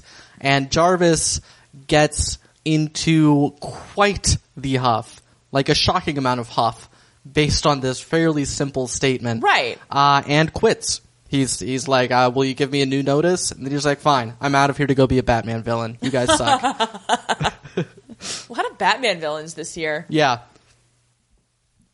Because he says that he's the old broom. Good luck with their sweeping. So now he's off to be the broom. Like, he knows that new brooms are better than old brooms, right? Yeah, that's what he's saying. The new brooms sweep out the old dirt or whatever, the old corners, and so he can't sweep out these old corners. He's too old of a broom. Well, and he's just angry that he's been accused of malfeasance and corruption, which is not at all what happened. Right, he wasn't. Anyway, Jarvis is oddly sensitive and leaves. Good riddance, Jarvis. Yeah. I hate you. Mrs. Hughes comes and knocks on the door of the Carson cave amidst a lot of hooting and hollering. Yeah. Which is very uncharacteristic. Right. Apparently Branson's brother has arrived. So Mrs. Hughes comes in with Carson and just everybody's laughing their asses off. Yeah. And so she said that she sent Alfred up to get Branson, who comes down. Because Carson talks to Kieran like a 6-year-old. He's like, Can we fetch Mr. Branson for you? How many fingers am I holding up? So Branson comes downstairs with Mary, and he tries to get Kieran to come upstairs, but Kieran's like, why can't we stay down here? I'm an Irish monkey. I want to eat with me fellow monkeys. Right. And Branson is quite upset. Mary tries to be diplomatic and says, we're all looking forward to meeting you. Mm-hmm. I'll show you your room. You can change if you want. We've been down this road before. We know how you Irish people are about change. You're worse than Jarvis. Yeah. No, that really was that if you want was very nice. Anyway, at this point, Branson gets serious, and he gets this dangerous look on his face. And I'm like, where was that when you were burning down that castle, man? So he tells Kieran that his mother-in-law has been kind enough to invite him to stay and to dine with her, and he will not allow her to snub her offer. Yeah. So finally, Kieran agrees. He gets up. He just slaps Mosley on the shoulder. Mosley is startled as usual. Right. And goes upstairs with them. Yeah. And Mrs. Hughes tries to preemptively cut off Carson's inevitable disapproval about how Branson would bring shame upon the family. Right. But for once, Carson says he found Branson's defense of her ladyship's invitation exemplary. Mm-hmm. And Mrs. Hughes and Anna marvel at the fact that Mr. Branson has finally done something right. Right. Which is, he's just abandoned his principles like Carson always wanted him to do. Yeah, so... Yeah. Also note in this, it would appear, not from their appearances, but from their interaction, that Tom is the older Branson brother. Yeah, except that his brother seems so much older. Right. So... But it may be one of those weird situations, you know what I mean? Yeah. Occasionally that'll happen where the older sibling is not the one that tells the other ones what to do. Yeah, could be. I mean, Kieran appears to have been drunk since infancy. Right. It's hard to say. Yeah. Up in Mary and Matthew's room, Mary asks how the meeting went, and Matthew collapses on the bed and says that it didn't go well. He lets her know that Jarvis is resigning. She is startled, naturally. He beckons her over, and she says that he will make her untidy, which again, I'm like, make you untidy. You're so gross today. I know. It's weird. I'm not usually like that. No, that's usually my thing. I know. But yes, he explains to her that he thinks he can make Downton safe for their children, and if they have them, and that, her father can't. So she should really kind of cut the old bastard loose. And Mary says that he should not. You shouldn't say if we ever have any kids. After all, she's going to steal Sybil. Right, so that's true. It's been settled like that. Baby thief, baby thief. Mary is a baby thief. Can she steal from a crib? Yes, she can. Baby thief. If she does not steal this baby, I'm going to be so effing disappointed. Well, we'll see. Nothing says Christmas special like baby stealing. O'Brien is talking with Alfred. Alfred, in his infinite dumb ginger wisdom, has told his Aunt O'Brien that he saw Tom kissing Jimmy Kent after the pictures last night. Yep. So O'Brien says that he needs to tell Carson about the kiss heard around the servants' quarters, even though Alfred is skeptical about whether or not he should. But basically O'Brien's argument is that if he doesn't tell Carson now, and Carson later finds out that Alfred knew about it all along, it could be trouble for Alfred, which he's not totally wrong about. Yeah. But again, like, if he didn't kiss anyone, right. Like, God knows he's been trying. Yeah, like, he wouldn't get in serious trouble. Yeah. Edith gets dressed for dinner and looks very happy. She's like radiant. Yeah, things are looking up for old Edith Crawley. Kieran is at dinner, rather belligerently explaining his establishment. He calls it automobile refurbishment, I believe, to Lord Grantham. And he's explaining that they have rooms over the garage and that there's a bit of a park nearby. And everybody's just like, these rooms over the garage, are they where you keep your horses? We're confused. Yeah, like everybody is like... They're like, why don't you just have an estate? Yes. And the Dowager Countess tells a rather horribly inappropriate story about how one time she had to stay at a tradesman's hotel in Middlesbrough. Yeah, and I'm like, dude, this can't be as bad as that. It just can't. Yeah, like, that's not... Like, Kieran isn't staying at this place for a night. He lives in this place. Yeah. But, anyway. So that's all weird. Oh, I thought she was saying it reminded her of that, like, when she had to one time, like, eat dinner with a bunch of tradesmen. Oh, yeah. Well, that could be, I mean, you know, same sort of thing. Yeah. One time that you can barely remember is not much of a connection. But anyway. Mary asks who's coming to the christening, and McGee says that they're all going to go. And Lord Grantham says that Tom doesn't want him there, and he wouldn't know what to do anyway. All that bobbing up, down. He says he went to a mass one time in Rome, and it was more like a gymnastic display, which nobody appreciates except Kieran. Which is so accurate, because only people who've been to Catholic mass can really appreciate it. Yeah, yeah. No, Lord Grantham was really disappointed that joke didn't go over. And it was one of the rare occasions I was like, oh, Lord, that was a fine joke, Lord Grantham. That should have gone over better. But Branson says that he does want Lord Grantham there because Sybil would want him there. She loved him with all her heart, and he knows that she would want him to be there. And Lord Grantham has no response to that. Matthew asks Edith how she got on in London, and she announces that she's taken the offer. She is now a journalist. The Dowager Countess says, well... why not? We have a mechanic, an account, and a country solicitor in the family. Yeah. And Edith says that the editor was very nice, and Mary picks up on what she means by very nice. Which is bearing a striking resemblance to Sir Anthony Strallan. But true. Not quite as old or crippled. Yeah. Oh, like a way improved version. Oh, yeah. Like, let's not slight Mr. Gregson here. Very attractive too. Yeah. So O'Brien confirms with Alfred on the stairs that Alfred is going to fink on Thomas and Jimmy. And then she gets all Old Testament about it. And she's like, oh, he sinned against God and man. And now you get to just sit back and watch his fall. And I'm like, isn't that more your kind of thing? Right. Like, that's really more your kind of thing. Like, Alfred just wants to make out with Ivy. Yeah. Like, that's... And he can't even do that. No. In the drawing room, Edith tells Isabel that she and the Dowager Countess have placed an advertisement for Ethel, or on Ethel's behalf, in the Lady, looking to find a different position for her other than local whore cook. Where's that Craigslist post? Wanted, whore cook. And Isabel is put out... But Isabel's put out that they would do this without consulting her and that sort of thing. And well, she says that the Dowager could never really care about anyone like Ethel. Right, that's what it is. Because she thinks it's all about the scandal and the miasma. Right, they're saying that Ethel will be happier somewhere where not everybody knows that she's a prostitute, which makes perfect sense. I do have to agree that possibly having a situation where you're not crying alone in the rain... Right.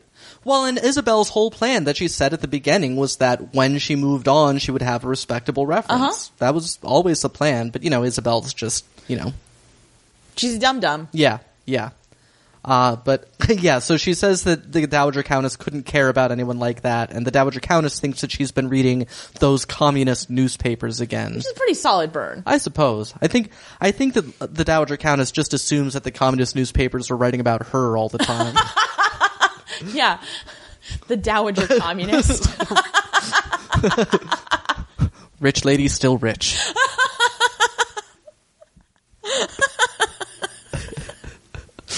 Meanwhile, across the room, Kieran asks if they have any beer, and Branson is appalled at his brother's stereotypical Irish drunkenness, as are most of us. Like, did he have to be like this?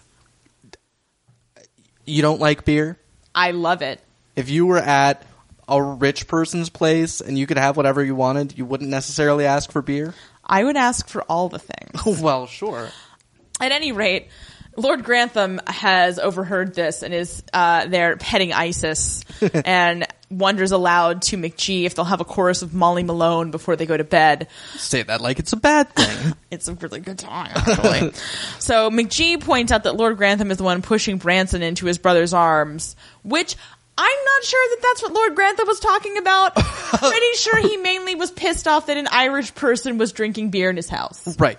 It's understandable. He was like, it's a bit on the nose, don't you think, Isis? There hasn't been an Irishman drinking beer in here since 1823. And we killed that chap. Right after we learned he was Catholic.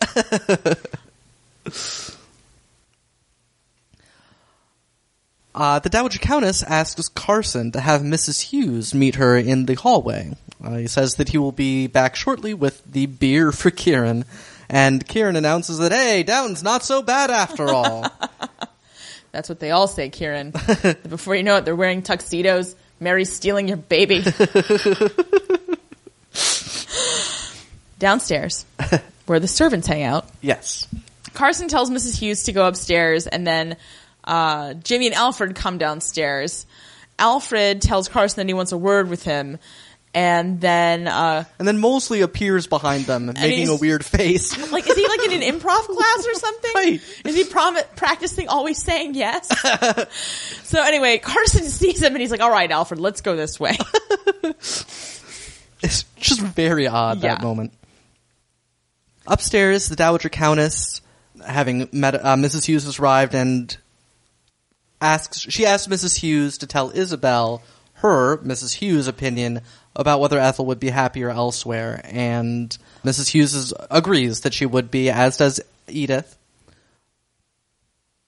And Isabel is quite put out. Well, she's just angry that they would do it behind your back, but right. It's like, what are they supposed to do it in front of your meddlesome schnoz? Yeah, indeed. But Mrs. Hughes points out that she might be better off not always reenacting her own version of the Scarlet Letter. And the Dowager Countess asks, what is the Scarlet Letter? Edith, the journalist that she is, answers that it's a novel by Nathaniel Hawthorne, and the Dowager Countess says that it sounds most unsuitable. It is. That and The Red Badge of Courage are the worst books in the English language. Right. That's fine. I just want to say, that's a tall order from the science fiction reader of the group to be like, oh, this classic of literature is so unsuitable. No, I think that it's that she thinks that the subject matter is unsuitable. I know. All right. I just think she reads way worse books. I don't think it's about the quality of the book. I think it's about the subject matter. H.G. Wells never wrote about adultery. That you know of. He didn't. I would have found out about it by now. Oh, you would have? I would think so. You're an expert on the works of H.G. Wells? No, but you would have told me. I've never read any of his books. Well, then fuck you. All right. In the Carson cave, Alfred classily rats out Thomas. And, he says he thinks that Jimmy didn't have any idea, although, his aunt said that maybe it was just an act. Right. And Carson says, oh, leave it to your aunt to take the ungenerous view, which is like, I don't understand why nobody has just like slapped Alfred and been like, okay, I know she's your aunt, but seriously, you're not making any friends here. Yeah. So Carson tells Alfred to keep everything under his hat. And it's a tough world out there, but he's a man and he must learn to take it on the chin. Which I'm like, isn't that what we're trying to avoid You here? mean penises, Mr. Carson? Yes. Yes, I do, Alfred. penises. I would love to just hear Carson say the word penis. It won't happen. I know. I know this is just a pipe dream. You could get hammered sometime. Isabel comes back home and comes into Ethel's kitchen to let her know that she's back. And she says that she's going straight to bed, but then doesn't, and stops, and asks Ethel if she's happy. And she says that she supposes she's happy compared to where she was. And Isabel's like, all right, bye. And Ethel's like, I'd be happier. You know what would make me happy? If you could just sort of hint darkly about me and then leave without explaining. Yeah. That delights me. Poor Ginger. Please continue planning my life without my input. That would be great. Well, see, the problem is that Isabel feels like that's what's happening to her. So she's just perpetuating this cycle of abuse. Yeah, well. Up in the drawing room, the Dowager Countess is still there despite the fact that the young people have all gone to bed. However, I would say that at least 2 of the young people are knocking boots. So they're going to go to bed as early as possible. Right. Oh, God, what a horrible, awkward situation. Yeah. At any rate, she discusses with Lord Grantham the fact that Jarvis is leaving, and she mentions, he managed the estate for 40 years, and he was, his father's man, and never really viewed Lord Grantham as anything other than the young master. Mm-hmm.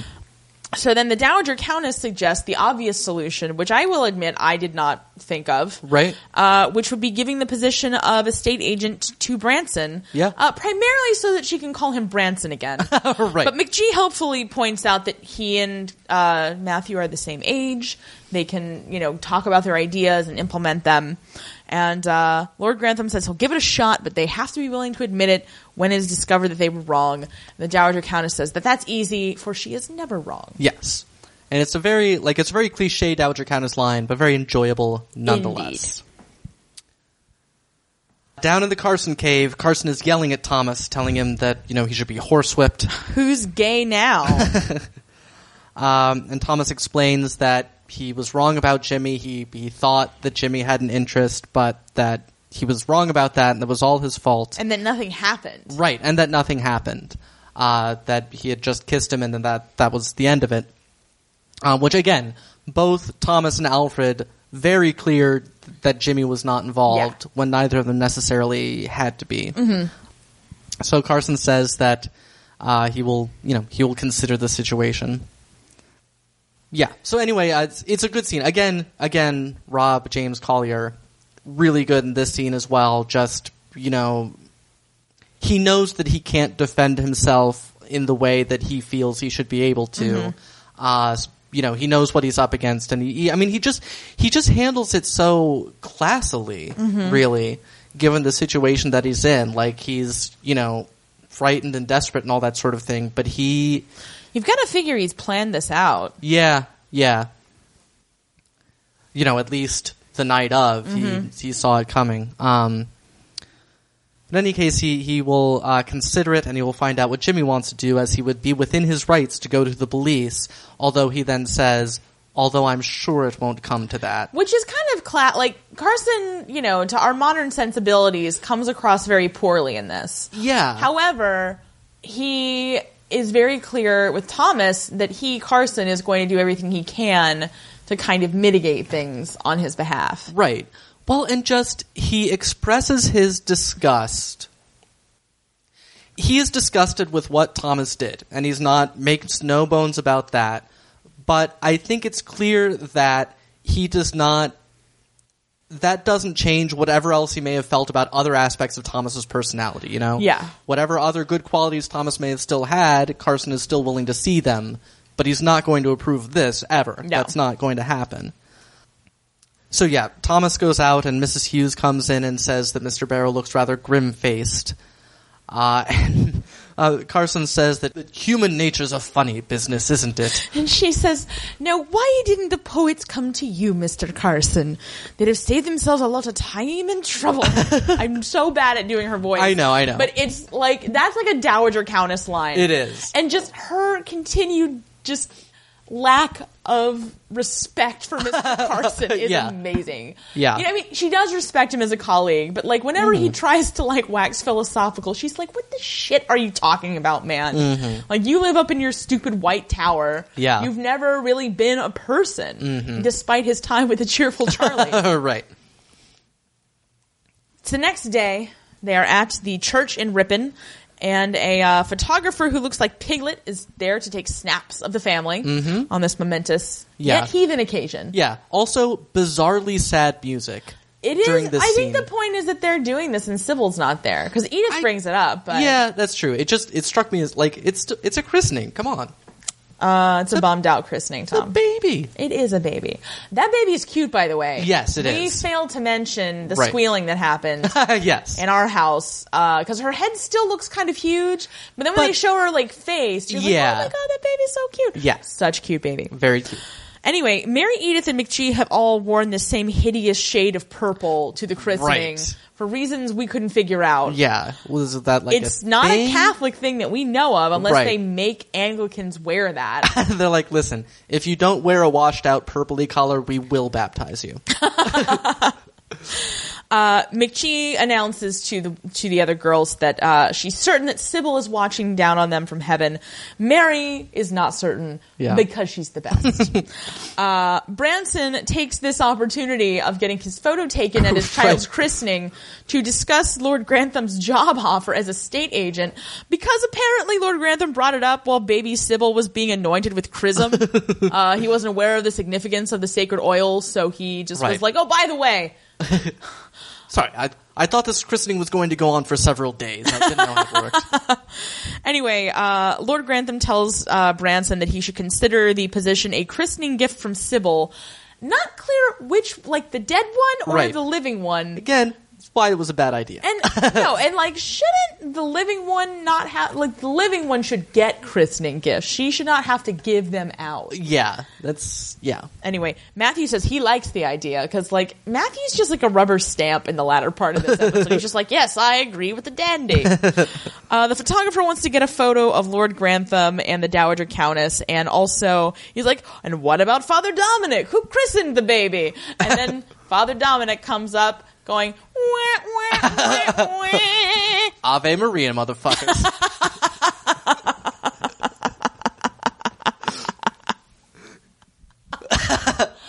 I want there to be a Catholic action film. They would never call it that. No, they wouldn't. But that would be hilarious. Yes.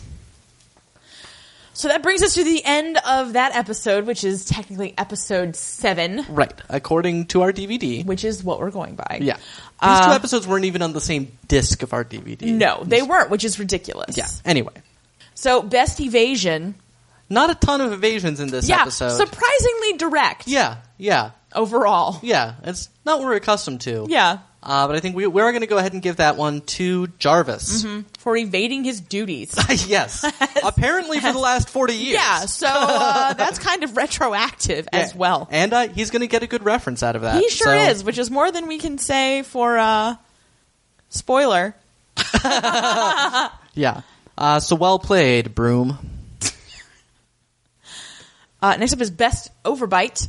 Which we're going to give to the unseen Mrs. Bakewell for her persistent hatred of hoe bags. Yes.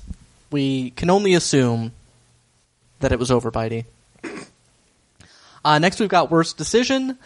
This one, a pretty simple one. It's Thomas. Yeah. For kissing Jimmy Kent. Don't kiss Jimmy Kent. Yeah.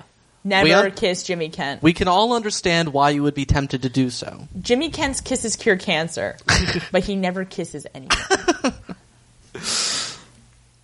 And next up for the Gibson Girl Award, we're actually giving this one to Mrs. Hughes. Yeah. I've noticed her new bodice, the white one with the black work, embroidery work on it, and it looks really sharp. It does. She seems like she stepped up her game, sartorially speaking, this series. Yeah. And this was a good episode. There wasn't a whole lot else going on. So, giving some love, Gibson-wise, to the downstairs folks. That's right. Then we have the Fashion Backwards Award for Backwards Fashion. AKA the Backy. That's right. This is a group win this time. It is for McGee, Mary, and Edith for their christening attire. What the hell? Like, do they want that baby to be sad? No, I know. Like, I was sad. You're still sad. I know. And finally, the Maggie Smith scale of Maggie Smiths. Mm-hmm. Solid effort. Not super great. Not super great. There was that unnecessary slam on Ethel. I mean, she got some zingers in. She did. But we're going to just go with a 3 here. Yeah. It doesn't really seem... Middle of the road. Yeah. Middle of the road. We don't feel anything about it. Yeah. Apparently not. Apparently. Yeah. So that does it for episode 7. Yeah. So until next time, up yours downstairs. Luncheon. Back right now. Yeah. Woo! It's next time, people. It is next time already. Yeah. Welcome back to Up Yours Downstairs, the podcast that works harder than a slave. I'm Kelly Anakin. And I'm Tom Schneider. We are properly married. Now we can start making babies. You can do that by yourself. I actually can't. I'm not sure if you're aware how babies work. No, how? It's like something about you have a shower and then a stork and then We'll discuss this something later. hatches, right? I don't wish to spoiler alert for any children out there. This is where babies come from. All right, but back on the show, old Mr. Molesley is who we haven't seen in a while. That's exciting. Not since he trounced the Dowager at the flower show. Yeah, but he is now out overseeing the cricket field, which is being maintained by somebody with some sort of like grass Zamboni sort of thing. Maybe it's that farmer. I could be. But he is wondering if the house team is being taken seriously. And young Molesley says, Lord Grantham is very serious about it. So they're apparently going to be playing cricket. Who knew? I did not. Nor I. Back in the Carson cave, Carson is telling Thomas that Mr. Bates has had his quote-unquote rest and would like to get back to work. It turns out he can't read, so that advice didn't work out. Carson tells Thomas that he finds his situation revolting, but he can see that it is not Thomas's fault, that he's been twisted into something foul. He encourages Thomas to resign quietly, and he says that he will give him a good reference. He says that Thomas will dress Lord Grantham that evening and then turn everything over to Bates the next day. Thomas goes to leave, but he stops to inform Carson that he's not foul. And Carson's all, shh, I have to go ring the dressing gong. So he leaves the office where Miss O'Brien is standing there, not even attempting to hide the fact that she's eavesdropping. Yeah. Carson tells her it's time to stop eavesdropping and do some work. And she starts to protest. And she's like, no, you know what? You're right. Yeah, it's a fair That's cop. on me. I wasn't eavesdropping, I was spying. It's much more difficult. I've been watching The Americans on FX. Watch The Americans on FX. We recommend it. McGee has taken her embroidering to the library. Needs a change of scenery there. And she asks Lord Grantham about the cricket team in a very patronizing way, which I enjoy. Her and the daughters are all very like, oh, you and your silly little cricket. Uh-huh. He is relieved that they still have Thomas. He apparently scored most of their runs when they got trounced last year. He's going to make sure that they hang on to him until after the match. It is wondered why he is the captain of the house team, since he owns both the house and the village. But he's just the captain of the house team, and McGee... He does live in the house. He doesn't live in the village. Which is a very good point. And McGee, I believe, says that... Is it McGee that says he should... Yeah, she says he should captain the village team because they always win. Right. He says, not always. Mary is not participating in this conversation. She is staring conspicuously into the middle distance. Lord Grantham asks what her deal is. She is just tired out from her trip to London, apparently. McGee gives her a weird McGee look. To me, it was like, one of us, one of us, one of us. Like, Mary is now turning into a weird, droopy-eyed married woman who talks very strangely. Let me teach you how to embroider. Do you like cats? McGee, like, this is the thing, people talk about cat ladies as if, like, people become cat ladies because they don't get married. No, that is not true. You're born a cat lady. If you marry a person, fine. Your cat lady tendencies just get warped and perverted into, say, like, embroidering all of those pillows and talking like this. So maybe it's better for some cat ladies to stay single. It could be. Down in the servants' hall, Jimmy notices the time and says, "Crikey!" And fun fact, we had it paused on this scene on our DVD player, and it looked as if, with the subtitles on it, the clock itself was saying "Crikey." Yeah. It was a Beauty and the Beast situation all of a sudden. Anyway, so he's got to go do something, but then O'Brien's like, "By the way, you really need to speak out about Thomas. He's going to be let go. So if you don't want people to think you're a queer, you really might want to address your anger," or something like that. Matthew finds Anna, who is outside of Mary's door, and Anna says that McGee is in the room with Mary, making her late. And Matthew says, "Well, I'll go in. After all, I own Mary now." and McGee, technically. Well, yeah. And McGee is telling Mary that she couldn't be in better hands than Dr. Ryder's, which apparently, based on ensuing events, Matthew doesn't hear, even though in the scene it seems very clear that he should have overheard that. I think he did hear it. Well, but then... I think he did hear it. Okay. Well, we'll discuss as it goes on. Matthew kicks out McGee and wants to know what they were talking about, which is apparently women's stuff. So that closes that subject. One thing I'm curious about, which we ought to investigate, I feel like the use of the word stuff has really increased in this season, much like the word golly. Interesting. I'm curious sort of on the etymological history of that, because I feel like people weren't saying stuff so frequently in the first two series. But now Mary says stuff. That would be a good drinking game. Every time Mary says stuff, you have to drink. All right. Tom's drinking right now. Yes, Mary brings up the cricket match that everybody is suddenly talking about. And this must be particularly... It wasn't so jarring for us because we were watching these as separate episodes. That's true. And just as one episode, it's like, nobody's ever mentioned cricket. Everybody's talking about cricket. Anyway. Anytime there's not any cricket on screen, people should be saying, "Where's the cricket?" Matthew says that Bates must feel like he's lucky to be out of the cricket. And Anna says that he'd probably rather, walk. But, yeah, that's a good thought. And it's pretty fantastic. Yeah. Matthew sort of stumbles over himself, and Anna's just like, I was making fun of you, dude. No, she's cracking up. Yeah. Fresh off of her tight 5 on Bates's disability, Anna runs downstairs looking very happy, while Molesley bores Mrs. Patmore to tears, talking about his deep and abiding understanding of cricket. Not love of. Yeah. Understanding. It's in his blood, you see. Yeah, his dad's apparently a big cricket dude, so Molesley felt that he had to be a big cricket dude. He feels you can't gain that appreciation unless you grew up with it, as he did. Right. Daisy wants to know why he's never played in the match before. Molesley said he couldn't have played for the house before this year, and he certainly couldn't play for the village. And then he just, laughs. It's almost like that scene in Pinocchio where they're all turning into donkeys. Yeah. But, they're still trying to stop it. Yeah. So why couldn't you play for the village? I mean, I think the implication is that he's not good enough, but, I don't know why he would...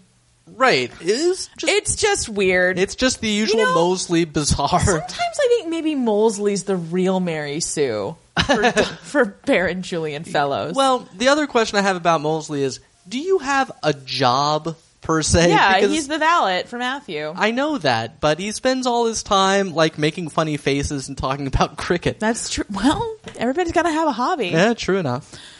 Ivy and Daisy and Mrs. Patmore are all kind of making fun of him. And Ivy says, they'll have to start a fan club for Mr. Molesley. And he says, he just wants to do well for the house. And Mrs. Patmore compliments him on his humility, and then they all laugh behind his back as he leaves with a stack of linens. Yeah. It is enjoyable seeing everybody laugh at him. Oh, yeah, totally. I like that part. Up in a drawing room, I think, Edith is reviewing her article for the week. It is apparently about the plight of unemployed soldiers after the war. They're struggling, apparently, and some of the officers have taken to hiring themselves out as dance partners in night halls, which we talked about in a recent Passion Backwards. And Matthew says that after the trenches, that must seem like an improvement. And Edith says that he shouldn't make fun of them like that. And Mary's like, she's forgotten that she wasn't in the trenches and you were. And it's all very odd. It is really weird because it's like, A, Matthew, why are you being a dick? Right. Like, these are people that you fought with and under. Right. And they have not been provided for so, Yeah. marvelously and, suspension, disbelief, destroyingly as you have. Right. Why didn't they just have their injuries miraculously healed and marry an heiress? Like, that's what I did. Worked out great for me. No, not only that, jilted somebody else who right. died, whose dad then gave him all this money. Yeah. Anyway. Yeah. But Ben, it's like, why are you mad at her for having an interest in social welfare? Like, these people, are, in dire straits, some of them. She wants to draw attention to it. God. But the dicks. They've just decided that they're just going to hole up in Downton Abbey and be assholes forever. That's, it's worked for generations of Granthams before them. You mean Crawleys? Yes. Yeah. The Dowager Countess comes in and she's telling McGee and Isabel that she'll be keeping an eye on her 18-year-old niece, Rose, who evidently hates London and, is the daughter of Shrimpy. Shrimpy! Oh my god! Oh, if we get to see Shrimpy. It'd be so exciting. I would be so excited. If it's even possible, I assume he's very short. Right? Yeah. I want to know why he's called Shrimpy. Yeah. But yeah, maybe he just likes shrimp. Could be. But yeah, apparently this girl hates London and wants to move to Yorkshire. Everybody's very confused. Come on. Isabel, and I noticed this the second time around, Isabel's like, oh, that's original. Yeah. Like, because it just seems clear that everything is not what it seems with this. Come on. All 18-year-old girls love sheep and crushing boredom. Yeah, they read The Secret Garden as children, and they can't wait to live it. That's right. Excuse me, where's a young country boy that can teach me how to live? They all died in the war. I say, how irregular. Come to my garden. I'm just going to sing the score from the Secret Garden musical underneath the rest of this recap. I hope that's not true. But I'm not certain. She has her eyes, she has my lilies. So Branson is attempting to get out of playing cricket. He's expected to play for the house team, of course, being a member of the household. But his excuse, and not a terrible excuse, is that he's never played cricket.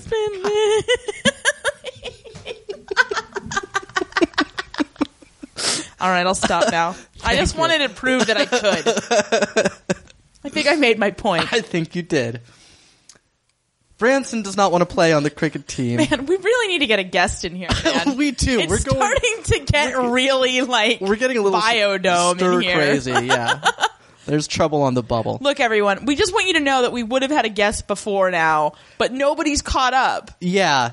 We have actually been trying, and we haven't been able to make it happen yet. They'd have to watch all of Series 2. Yeah. And then Series 3, and just...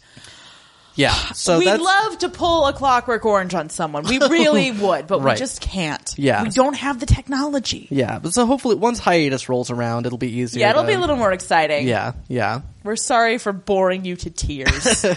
As always. Yeah. Branson doesn't want to play cricket because he never has before. The end. To be fair, I think that sounded better with the music underneath it. Yeah, I think it might have. Down in the kitchen, Jimmy picks up either a fish or a pudding, and I'm really disturbed by the fact that I can't tell which it is. Right. And O'Brien grabs Jimmy and tells him to tell Carson that he needs to fire Thomas without a reference, or people will definitely think that he's gay. Bates and Mrs. Patmore both overhear this. Right. This is my criticism from the last episode, which carries forward here. It's like, I realize that... Look, Miss O'Brien has been one of the more successful schemers on the show. Yeah. Don't have a conversation about something like that is secret. Yeah, that's blackmail for something that's illegal in front of a bunch of people. Yeah. That's not how secrets work. Yeah. Secrets are no fun unless you share with only one person and then you kill them. That is the safest way. Yes. Lord Grantham wonders if it wouldn't be better if Rose, the 18-year-old, stayed at their house, at the main house, but the Dowager Countess insists that it's going to be great fun. Isabel says that she wouldn't be able to understand anything an 18-year-old had to say, which, to be fair, she can't understand anything anybody else says either. Yeah. But the Dowager Countess says that her husband was a great traveler, so she spent many happy evenings without understanding a word.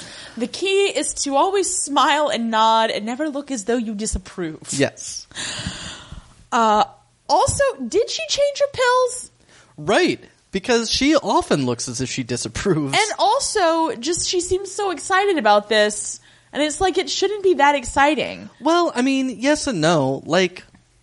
I guess she doesn't have anything else going on. Yeah, like what's exciting? Edith occasionally comes to bring her, perfume and right. make her tell her stuff. Rose is somebody that hasn't disappointed her yet. That's true. Up in Lord Grantham's dressing room, he tells Bates that he'll see him on duty the next day. Bates, I assume, is there to get something to do stuff with. Yeah.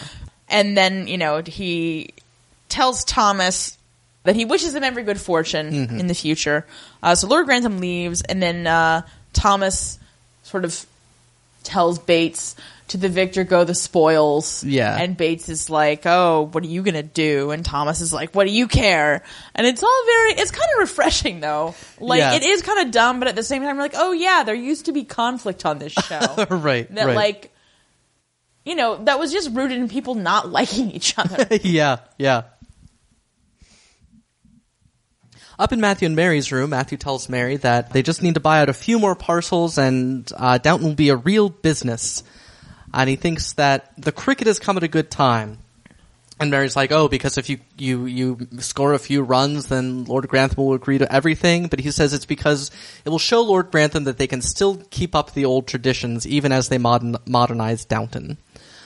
Mary wants to know if she is supposed to help persuade her father, and Matthew says that yes, because she is on his team now. Mary says that Matthew can kiss her, but that's it. That's all that she is willing to put up with from her husband, apparently. He's sad about that. Yeah, he wanted to give her a really good soliciting. It's what he does. Mm-hmm. Yeah. He's good at his job. Yeah. And at this point, by the way, I mean, obviously now I know what was going on. I was so confused by this whole That's been the thing. problem with the whole plot line between these two. I was like, did one of them give the other one syphilis? Like, what is going on? More like Sybilis. That doesn't make sense. That's code for baby stealing. Oh. Downstairs, Jimmy swings by the Carson cave to find out if Thomas is really leaving, and Carson says yes and tells Jimmy that Thomas is really sorry about what happened. It was all just a big misunderstanding. But Jimmy tells Carson that he wants to make certain that Thomas gets a bad reference and that he will report Thomas to the police if Carson does not give Thomas a bad reference. Yeah. So... Look, Carson spends a lot of his time being affronted at things, but this one was like top level affrontedness. Yeah. He could not believe that Jimmy would presume to tell him what sort of reference he could write and threaten. No, and he was like, he wanted to read it. He wanted all of these things. And well, even in today's modern world, if another I wouldn't even let a person that I wrote a reference for read a reference letter in certain situations. Mm-hmm. You forget yourself, Mr. Kent. A car pulls up to Crawley House. Buoyed by the energetic scoring of youth. Yes. The future is here, and her name is Rose. She gets out looking young and fresh. And actually surprisingly excited to be in Yorkshire. Yeah. Isabel tells Rose and the Dowager Countess that Ethel will bring them in some coffee. And Rose is like, oh, I can't have coffee. And Isabel's like, do you want something else? And she was like, oh, no, give me the coffee. My mother will never know. And she says, she makes a comment about how her father works harder than a slave at his job. He's nailed to his desk. And Isabel says, I don't think he works harder than a slave. Which no one does. Right. And also there's no slaves anymore. Right. And so the Maggie Smith says, Isabel is very literal. Yeah. Which is, I enjoyed that reading there. And the Dowager Countess starts to pull something out of her purse, but then Ethel comes in and she puts it back. Isabel says that she will pour the coffee herself, allowing Ethel to leave so that the Dowager Countess can give her the first responses to the ad for Ethel that have arrived. Isabel says that Dowager Countess would never let convenience... Well, she explains to Rose that the Dowager Countess has placed the ad to find a different job for her cook, and Rose says it must be very inconvenient. Yeah. And Isabel says that Cousin Violet has never allowed a matter of convenience to stand in the way of principle. And then the Dowager Countess says, said the kettle to the pot. Yeah. Or the pot to the kettle. Right. Whichever. But it doesn't matter. And it's really a great scene. It is a great the two scene. Of them. It is. And I really like Rose a lot, by the way. Like, not necessarily anything about the character or the actor, like, that's very specific to her, but just the way she is representing a new world and a new generation. Definitely. Is so, like, it's so unmistakable. Like, just the way she talks, the way she constructs her sentences, and the way she looks around. No, and just in her look and her attitude, it's all very different. Yeah. It's just, it is. And it's also the difference between being urban and being rural. Indeed. Yeah. I mean, you know, the new generation has arrived in London and has not arrived in Yorkshire. Yeah. Yeah. Back in the Carson Cave, there's a lot happening in the Carson Cave this episode. Thomas is in tears. Yeah. Meaning I'm in tears, inexplicably. Again, how did we get here? Yeah. But, you know, realizing that without a reference, he's never going to get another job. He's been working at Downton for 10 years. Yeah. And, you know, you can't go, even today. Right. You can't go and be like, oh, yeah, 10 years, not doing anything. Yeah, don't ask them. Yeah. No, that's... So he says he'll tell Lord Grantham about it, but Carson wonders how he'll manage that without revealing the whole sordid business. And then Thomas insists that someone must have put Jimmy up to this, that he'd never be so unkind all on his own. And Carson is touched that he would defend Jimmy. It just does break my heart, though, because I'm like, I know where you're going, because I've been there myself. Yeah. He's not a good person. Yeah. But Thomas asks Carson if he can just stay on at Downton for a few days until he comes up with a plan, and Carson says he'll allow it. And he looks very conflicted. He's not happy. He's had his control and his power wrested away from him. Yeah. Not coincidentally by a member of the younger generation. Yeah, yeah. Well, I like, again, not to be a broken record about Mr. James Collier, but the thing about it is, because the thing that he's playing in this episode is something that he's actually played over and over again, of Thomas being like in an impossibly tight corner with no way out. But he's really stepped up his game. Like, it's just so much more convincing now. It's very, very good. Yeah. Bass and Anna look around their new cottage. It is not prepossessing. No, it is not a cute cottage. No. The best they can say is that it doesn't smell damp. But Anna thinks it will be nice once they manage to get it painted. And he says that if she's there, it's nice. He grabs whatever she's holding and hurls it aside and says, "Come here," and kisses her, and they fall onto a sofa, and it's actually pretty cute. Yeah, we're really glad Bates is out of prison. Yeah. Much as we hate to admit it. Yeah. No, we are. And he also says that he will paint, but Anna says he's not climbing any ladders. And I'm like, you do know he climbs like 500 stairs a day. Yeah. As his job. Yeah. Anyway. Well, maybe she just wants to give him a break. Yeah, yeah. At dinner, Mary says we'll have to think of some things to do while Rose is visiting. I hope you like bickering.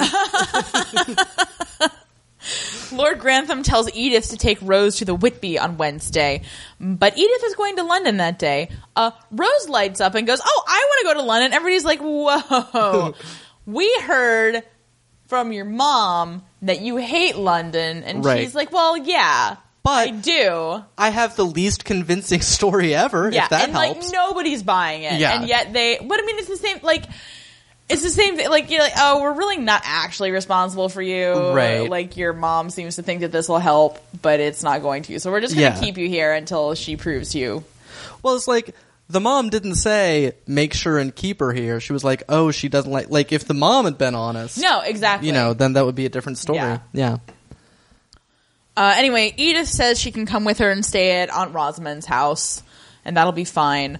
And I'm just like, why did you suggest Edith? Like, she's doing things. Mary's not doing anything but sitting around failing to get pregnant or help anyone. Well, that we know of.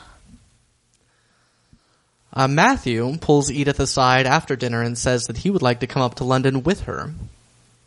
And she says, sure, he can also stay at Rosamond's, because she feels that she is going to need some help keeping an eye on Rose.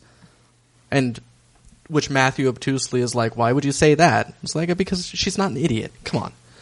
The Dowager Countess is asking if Rose's mother won't mind if she goes to London, but Rose says, oh, she'll be delighted and so grateful to you all for helping to keep this secret. Yeah, because her cover story is that she's planning some great surprise for her mother. Yeah. And I'm like, how many 18-year-olds have you met? Yeah. Across the room, Branson is recruiting McGee to help him convince Lord Grantham that they should be farming 1/3 of Downton's land directly. Mary comes over and asks how Jarvis left the agent's house, and Branson said that it's fine, but it's unfurnished. Then Mary suggests raiding the attics for some stuff. So take another drink. Hey! But McGee worries that it will be lonely for Sibby, which is what they're calling the baby. As of this episode. Which is handy. Because we're like, okay, Sibby, Sybil. So she's worried that Sibby will be very lonely, all alone with Branson and Nanny. And anyone named Nanny, I just like, ugh, gross. I don't think she's named Nanny. I know, but that's what they call her. It's like in the Thin Man movies where he calls her Mommy for like the last 3. Well, yeah, but it's an actual nanny. I know it's an actual nanny. Why can't they call her Mrs. Nanny? I don't know. Anyway, Branson thinks it's better for him and for Sibby to be off by themselves. Yes. And he actually looks really excited about it. Yeah. Which I would be too. I'd be like, oh my God, can I have a moment's peace from you people? Yeah. Stop dressing for dinner all the damn time. Just eat. For reals. Yeah. Mrs. Hughes comes outside to find Thomas, who is standing out in the rain. He's not even standing. He's like crouched down. Yeah. And sobbing, as well he should be. And she tries to buck him up and says that, he's can apply for a job as a butler now with the training he's gotten, and he says that she doesn't know everything then. And she insists that he tell her. And he says that if he tells her, he doesn't want to tell her because she's going to be shocked and disgusted. Yeah. And then she says that now she has to hear it. Yeah. And she just puts her arm around him and takes him inside because she's amazing. She is amazing. It's such a good scene. It's such a good scene, and it's Mrs. Hughes is the most wonderful person in the world. She's the best. She is the best. Yeah. Like, it's she's not even better than your Lady Mary. Oh, yeah. No, and just like, and just again, Rob, whatever his last name is. James Collier, I thought we'd established. I thought it was Collier James. Well, we've gotten it wrong at least once. Yeah. So take a drink every time we say his name wrong. Or at all. But I mean, this scene, like, he's got this tremendous range as Thomas. You know what I mean? Mm-hmm. Like, there is this vulnerability, and when he really lets that come through, it's so affecting. Yeah, yeah. Back at Crawley House, Isabel finally sees fit to tell Ethel that she's being pimped out by the Dowager Countess. And she hands her all of the replies and says, go ahead and look through these and see if you want to go, you hussy. I've annotated them all for you. Edith goes into Mary's dressing room. And they have some small talk about maids or something, and then Mary asks Edith what train she's taking back and asks her to prevent Matthew from taking any earlier train, which is odd and suspicious. And Edith wonders how she'll be able to make that happen. Mary's like, you'll think of something. I'm like, yeah, seriously, Edith, come on, you've lied before. Yeah, come on, get your scheming muscles in gear. Branson is talking with Lord Grantham in the hallway, presumably on the way to the drawing room or something. Mm-hmm. So he's hinting about Matthew's new plan, but he insists that they wait for Matthew to get back from London to explain it, despite the fact that Matthew presumably lives in the house. Right. And is still around. Anyway. Yeah.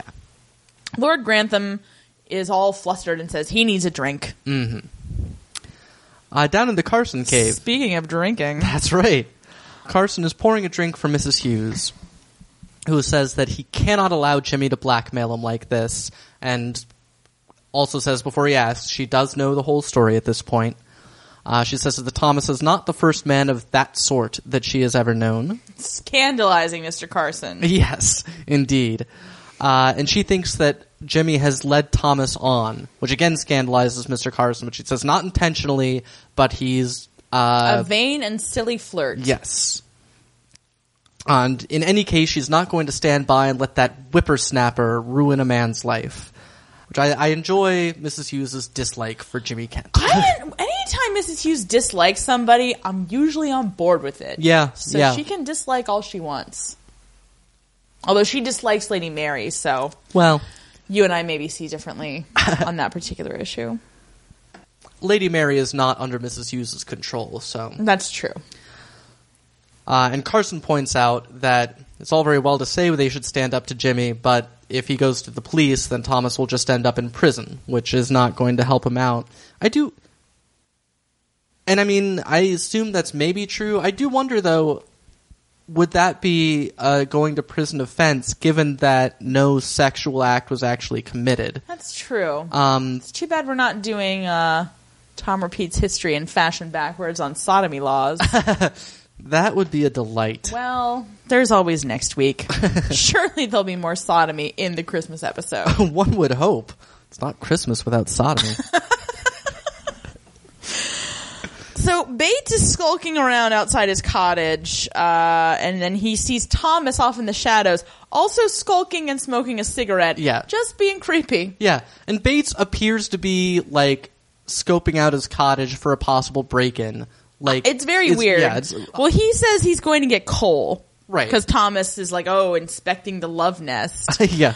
And then Thomas starts telling Bates that he's very envious of him for being, part of a happy couple and everybody's so pleased for them. And then Bates says, maybe if you were nicer, more people would be happy for you. But then Thomas hints very darkly that being nice is what got him in trouble. And he says he'll be gone soon, and won't Bates be glad of that? Bates agrees, and then Thomas takes off, but Bates looks perturbed. Yeah. Well, I gotta say, this is again... His Batesy sense is tingling. It's true. And again, in the slow rehabilitation of Bates after he's, gotten free of prison, he just says, yes, I'll be glad. He doesn't... and it's just... that's how he feels. He doesn't... this is just so much better than all that crap with Vera. Yeah. Like, seriously, I'd much rather watch a spin-off of just Thomas and Bates being mean to each other. Yeah. Like, can we just get Brendan Coyle and Rob James Collier in a production of The Odd Couple and have done with it? Yes, we can. In the servants' hall, Carson is running down the roster for the cricket match, which includes... The Hall Boys. Both the Hall Boys, and they are adorable. They are so cute and excited. Oh, they're wonderful. Yeah. More Hall Boys. Hear, hear. Ivy wonders why Mr. Barrow isn't playing, and Thomas says that he'll be gone by then. And Jimmy rather conspicuously agrees with that statement, which causes O'Brien to smile. Which Bates notices. Yes. No, Bates has been the missing link all along the downstairs scheming. What? Listen up, everybody out there that's been mad at us about Bates. Many of our previous criticisms still hold. Right. However, in terms of the dynamic, you do need Bates because Bates is the person who can go to Lord Grantham. Mm-hmm. Nobody else can go to Lord Grantham the way that he can. Yeah. And he overhears things. He does. I mean, everybody overhears things, he's very but attentive. Yeah. No, I really was surprised at how much of a difference having him downstairs made. So welcome back, you crippled bugger. Yes. Lord Grantham up in the library asks McGee where Mary is, and she says that she's away for the night. Lord Grantham is somewhat surprised to hear this, and he asks if everything is all right between her and Matthew. McGee, flips out when he asks that. She's like, what?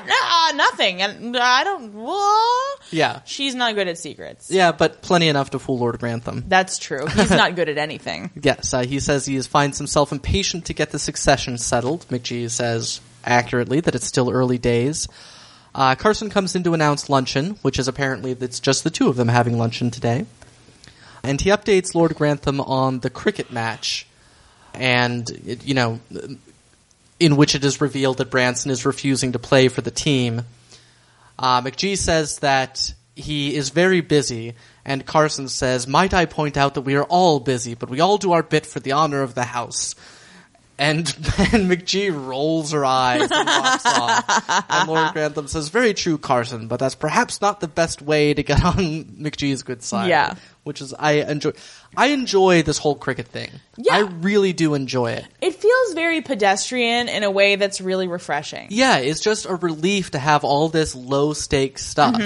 That everybody cares about, but none of them cares about disproportionately. Well, it's just nice to have something low stakes that ties everything together. Yeah, big fan. At Rosamond's, Edith and Matthew and Rose have all arrived, and she tells them she knows they're all busy and there to do things, but she says, to go off and do all that, and then they'll have dinner and a family gossip at 8:30 that evening. And Rose is like, "Oh, I'd rather scheduled a drug-fueled orgy for 8:30. That's frightfully inconvenient." She does not say that. However, she does skip off to find a telephone and calls a number in Knightsbridge.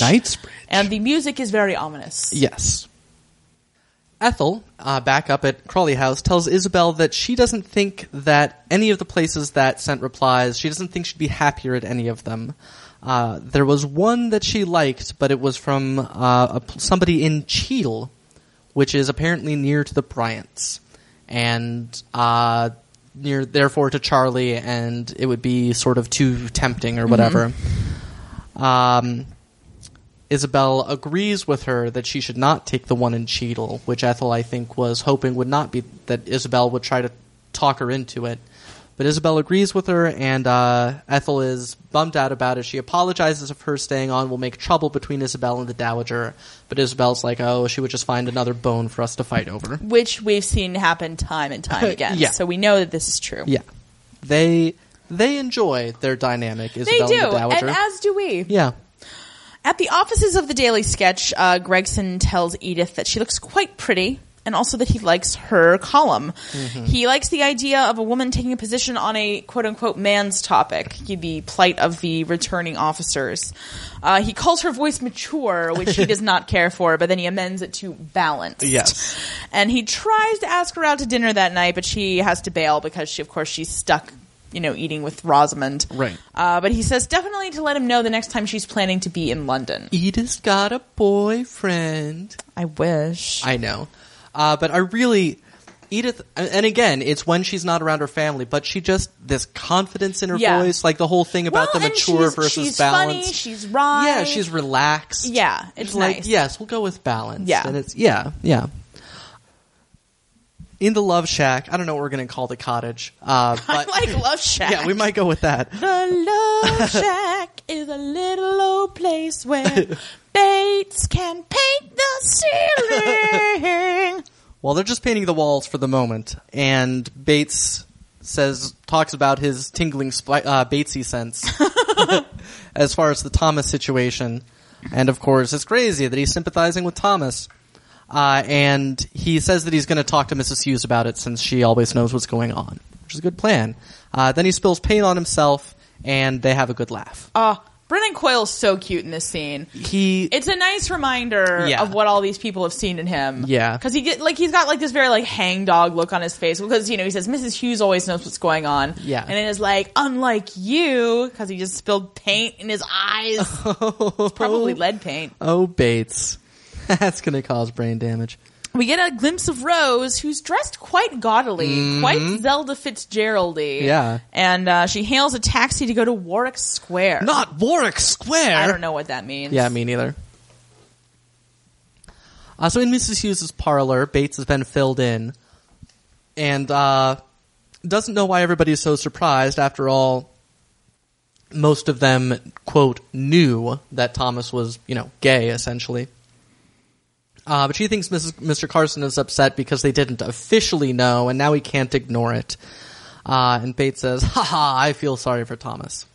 This is not the last time that point will be made."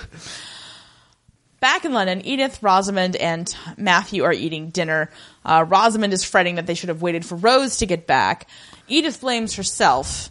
But Matthew says it's not her fault at all. It would have been a shame to let the delicious dinner go to waste. Like, Matthew's super lackadaisical. He is. Well, he says to let the dinner go to waste because Rose has forgotten the time. Yeah. I'm like, yeah. Yeah. That's keep telling yourself that. So they're just making small talk about their days until Rose's cab driver is sent up from below to tell them that he took her to Warwick Square, where he sat outside for 2 hours while she picked up a friend. Right. And then took them to a club. And it was the Blue Dragon Club. Blue Dragon. And Aunt Rosamond asks, what sort of club is that? And he says, well, you know. And she says, no. The point is, I don't. Which I actually really liked how they handled that. Yeah. Because Rosamond and, to a lesser extent, everybody who's back in Yorkshire, they understand that the world is changing. Mm-hmm. And they understand that young people are doing things differently, but they don't have firsthand knowledge of it. Mm-hmm. And I thought it was handled really sharply. Yeah, and it was her mother's daughter sort of moment as well. Yeah. Yeah, so it's not specified in this scene what sort of club it is, but there's no way that the Blue Dragon is not either a current or former opium den. Oh, yeah. Come on, people. Cut to the Blue Dragon and the first black people we have ever seen on Downton Abbey. If I could put this microphone down, I would clap. Yes. But I can't, so I won't. Right. But it is the first non-white people we have... Well, not counting Mr. Pamuk. Who was white. Oh, I guess so. I mean, The actor, was the actor white? I think so. Okay. In any case, it's black people, which are certainly the first black people we've seen. They're the Louisiana something. I forget what they're called. The Louisiana Boys, I think. But they're a jazz band. And they're playing for a clientele, which is, of course, all white people. Yeah. Needless to say.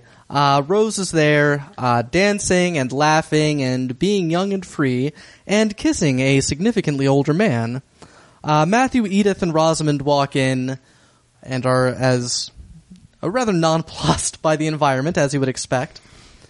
Matthew says it's something like something from the outer circle of Dante's Inferno, and Rosamond says the outer circle. I'm like, have you read Dante's Inferno? I don't think she has. Yeah. This is way more fun than Dante's Inferno. I think it is interesting just how... Because I think we kind of think of Matthew and Mary as being not that conservative. Mm-hmm. But, I don't know. We'll see where it goes. But Julian Fellowes seems to really be setting them up to be really conservative. Yeah. With kind of Edith and, if Rose sticks around. Right. As the more, liberal, progressive people. There was also a shot that was ambiguous. Just after Matthew, Rosamond, and Edith walk in, one of the dancing couples might have been a woman in drag and her female partner. Right. But we're not sure. We're not sure, but it was because it was a lot of eyeshadow for for anyone, really. Yeah. For anyone wearing a tuxedo. So it was, that's an unconfirmed sighting, but it kind of seemed like it might have been. It was very Victor Victoria. It was. So Rose, who has just stopped dancing, and her partner go to a table when Rosamond and the gang walk up to her. Rose flips out very briefly, and there's like, oh, this is Terence Margadale. And Terence is cool as a cucumber. Oh, yeah. He's like, oh, welcome. Hey, get us some more glasses, This is not his first trip to the rodeo. Yes. Rosamond asks, where's Mrs. Margadale? And Terence, rather than saying there is no Mrs. Margadale, says, oh, she's up in the country. She's, And Rose says, Terence used to work for Daddy, so he's more of a family friend. And Edith says, oh, so Cousin Shrimpy will be glad to hear of him. Yeah. Cousin Shrimpy. Can we get a pet name at Cousin Shrimpy?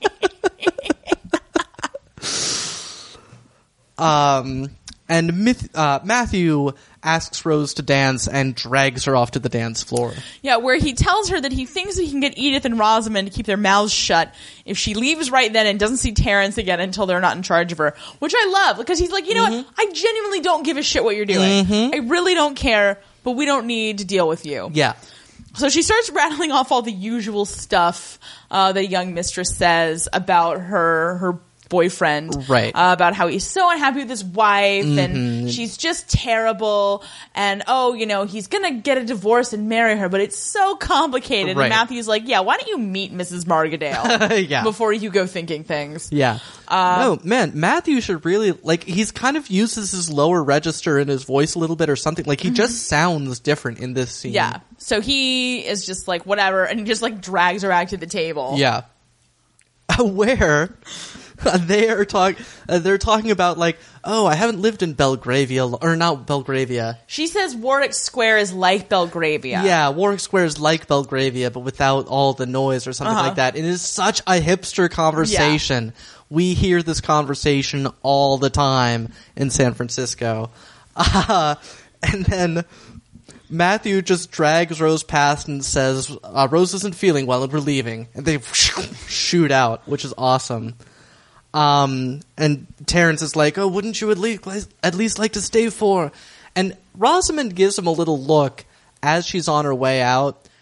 And I'm kind of fabricating this here, but I bet you Rosamund gets laid on the regular. Oh, totes. She doesn't go to jazz clubs with married men. She, does it discreetly. She's a wealthy widow. And when her family's not in town. But she's on her own in London. Oh, yeah. She was like, call me. I know. I kind of felt like that was the message. She's like, you think a 19-year-old knows what to do? I'm 45. I'm 50.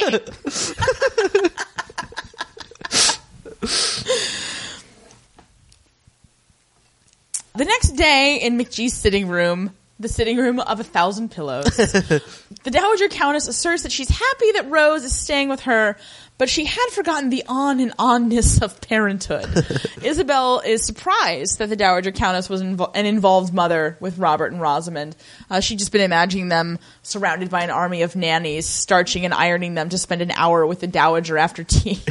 And Maggie Smith says my favorite thing, the thing that I want embroidered on a pillow of my own for when I have children. And she says, yes, but it was an hour every day.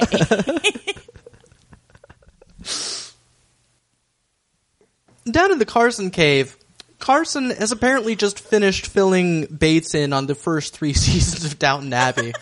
Because he's saying, well, then Reggie Swires showed up and everything was normal again. No, and I'm like, I wish he'd been explaining the plot of something different. Yeah.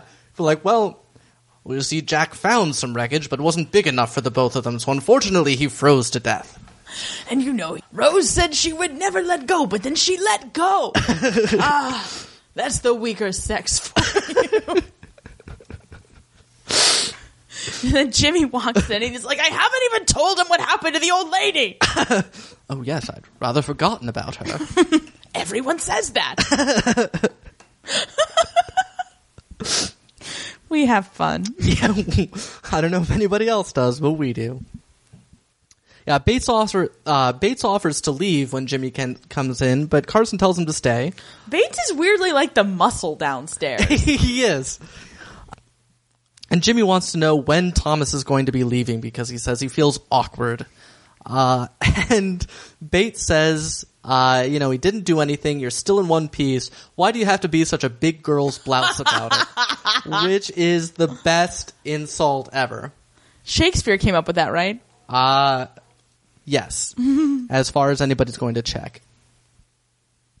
It was in Pericles. Great. Jimmy tells Carson that he won't change his mind and storms off. And by storms off, I mean kind of minces off. I won't grow up. I won't grow up. And Bates asks Carson if he knows who has put Jimmy up to this. Jimmy goes into the servants' hall and calls Mr. Bates Gobby, whatever that means. Right. I assume it's a Harry Potter thing, which, those are fighting words. Alfred wants to know why he's calling Mr. Bates Gobby, and Jimmy says that he was sticking up for Mr. Barrow. Ivy then pipes up and says that she thinks it's wrong that Thomas isn't being given a reference, and then Jimmy lashes out at her. Mm-hmm. Ivy is like, what did I do? And right. O'Brien says, if you take my advice, I wouldn't get involved. And I'm like, why hasn't anyone set you on fire? Are your bangs flame retardant? Do they protect you? Yeah. Alfred is just sitting down at the end of the table looking like he's passing a kidney stone. And that's that scene. Yep. In the car on the way home, Isabel updates the Dowager Countess on the Ethel conundrum, which is that she didn't want to take any of the jobs. Yeah. But she did mention about Charlie and kind of being near to the Bryants. Yes. Matthew has been very vague about his reasons for going to London. Yes. But as it turns out, he's seeing the aforementioned Dr. Ryder in reference to his sperms. Yes. And this is where I say I don't think that he overheard McGee and Mary before. I guess you're right. Yeah. Okay. Carry on. There can only be so many infertility specialists that they would go to. That makes sense. I don't know what kind of insurance they have. Anyway, so Matthew wants to know if Dr. Ryder's been treating his wife, but Ryder says no, and even if he had seen a Mrs. Crawley, he wouldn't be able to comment on it, which, didn't you just I believe the correct answer was, I couldn't comment on it. Period. Anyway, basically, Ryder doesn't think that there's any point because Matthew is finally having his semen tested. Right. And he thinks it's just going to be an expensive and pointless journey. Mm-hmm.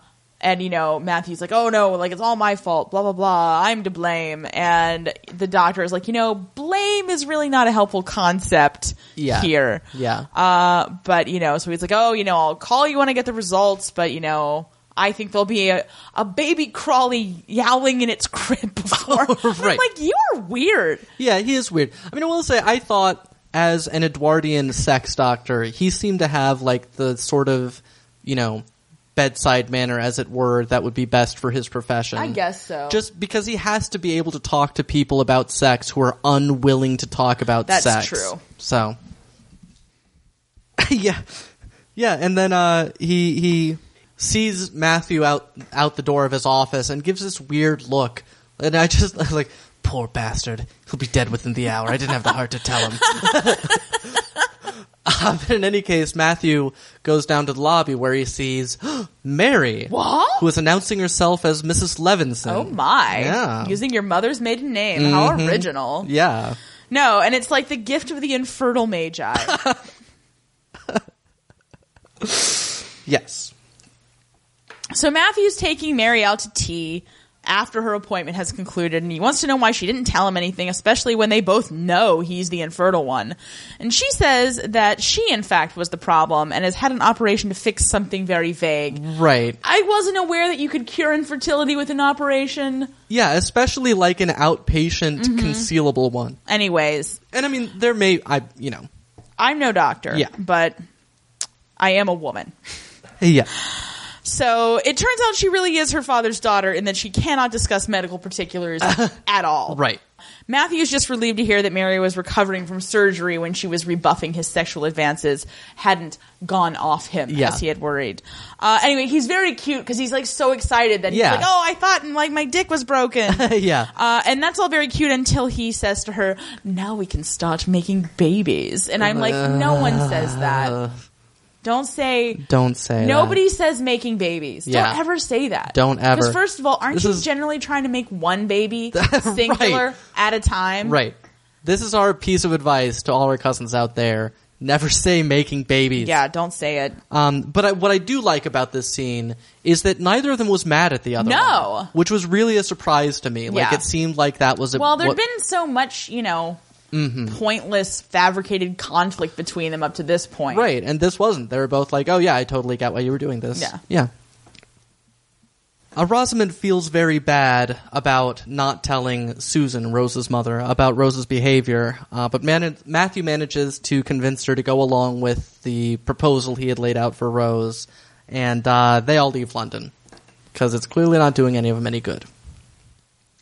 Edith and Rose get back to the Dower house and very ill-advisedly are still discussing the situation near the stairwell where the Dowager Countess does overhear them. Yeah, well, she says Granny would be furious. And that's all she needs. Yeah, it's like, enter Granny. No. Furious. She is just totally, she's good at this stuff. She'll suss it out. Yeah. Have you not? She's been doing it for years. Of course I've heard. Down in Wacky Subplot Kitchen, Molesley is giving everybody a cricket demonstration because he's so good at cricket. Oh, wow. You know what? I bet he is really good at cricket. I don't think there's any other way this could end. I don't either. But by him scoring 200 runs and winning the game. I agree. He's going to defend the honor of the house. That's right. Despite the fact that they still don't have enough players. Look at how balding he is. There's no way this can't go well. Alfred tells Mrs. Patmore that he feels uneasy about this business with Mr. Barrow. Ivy and Daisy discuss the plight that Thomas will be in if he doesn't have a reference. Mrs. Patmore suggests that he might be able to go abroad, and Jimmy tells Ivy to keep her nose out of it. Ivy wonders why no one will tell them what's going on, and Mrs. Patmore says it's because she wouldn't understand it, hopefully. Up in Lord Grantham's dressing room, Lord Grantham is asking Bates why Carson didn't tell him about the gay panic below stairs. Evidently, he also knew that Barrow was gay. Yeah. I mean, just everybody knew, which, you know, I don't know. Because you do get Mrs. Patmore in Series 1 saying to Daisy that, Thomas isn't a ladies' man. Mm-hmm. And so I guess it just never really occurred to me. Well, because that's the thing. None of them in the episode, we say they all knew he was gay. And I mean, they essentially knew that, but none of them say that or think of that. There was a confirmed bachelor, not a ladies' man. Like, there's always been terms. A code. Yeah. At any rate, Lord Grantham possibly gets the line of the episode when he says, "If I screamed blue murder every time someone tried to kiss me at Eton, I'd have gone hoarse in a month." Yeah. And Bates grins this hilarious grin. Yeah, like, and we about died. We had to pause and laugh for like a full minute, but like it's so great. I mean, like that was the whole point of like British boarding school, right? Was the idea? It was like, listen, we've got all these kids, we can't talk to them about sex, and they're all going to hit puberty. Let's make sure they don't impregnate anyone. They can jerk each other off all they want. But let's get them all isolated. And now for the annual Eton Award for Best Joker-offer. Yeah. But I mean, that was, Oscar Wilde at his trial said that he didn't do anything, his treatment of Alfred, the person he was accused of gross indecency with, he said that he just treated him like an older boy treats a younger at school. That was forcing him to give him blowjobs. Yes, that was part of the school system back then. That sounds great. I'm not sure that it does, but in any case, well, it wouldn't work for me anyway. Right, that's true. But in any case, this is again basically we're implicitly addressing some criticism that is out there that finds the treatment of Thomas's homosexuality to be anachronistic. And we're not experts or anything, but the idea that it couldn't possibly have been accepted at this time is just that doesn't fly. Well, and particularly in this situation where there wasn't any actual intercourse or fellatio. Right. Like, it's not as if there's anything really going on. And I mean, people have been gay forever. Yeah. They've been gay since you figured out you could be gay. Right. Like, they were like, well, this goes here. Could it also go? And what if there wasn't anything? Right. Like, anyway, that is how homosexuality was discovered. This has been a scholarly treatise by Kelly Hannigan. What about that part? And I mean, and there's just been varying degrees of acceptance throughout human history. Right. But I mean, really, frankly, when you look at this time period, it's much more acceptable in this time period than it was prior to 1900. Yeah. Like, yeah. I mean, and I don't just mean like in the 1890s when Oscar Wilde was on trial. I mean, go back all the way to the 1800s. Like, there's just sort of this understanding that some people like that kind of thing. Yeah. But I mean, again, in general, as long as people were either A, willing to be confirmed bachelors, or B, still go ahead and get married to a woman. Right. And impregnate her, like, there's no problem. Yeah. Well, and I mean, that's, nobody thought it, Oscar Wilde, I don't imagine ever considered not marrying a woman. That was that you married women. Yeah. That's who you married. Women are for marrying. Right. Men are for jerking off. Yeah. That's always been my philosophy. It's a simple system. You're a woman, right?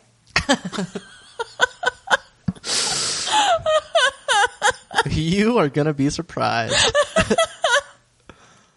Anyway, Bates then, points out what is obvious to anyone except for everyone on this show. Right. Because, like, everyone's just been like, is O'Brien a ghost in this one? Like, is she just like... Maybe that's the twist in the Christmas episode. Oh my God. She's been dead all along. But Sarah O'Brien's been dead ever since she put that soap under the bathtub. Oh, yeah, McGee killed her. Covered the whole thing up. She would do it, too. Yeah.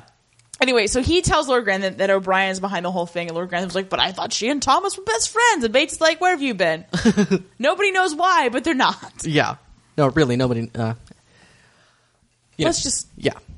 At the Dower House, the Dowager Countess has good news for Rose, that they've come up with a new plan for when she leaves, which is that they will open Donegal, which is presumably the house in Scotland, early, so that she can go up there with her Aunt Agatha.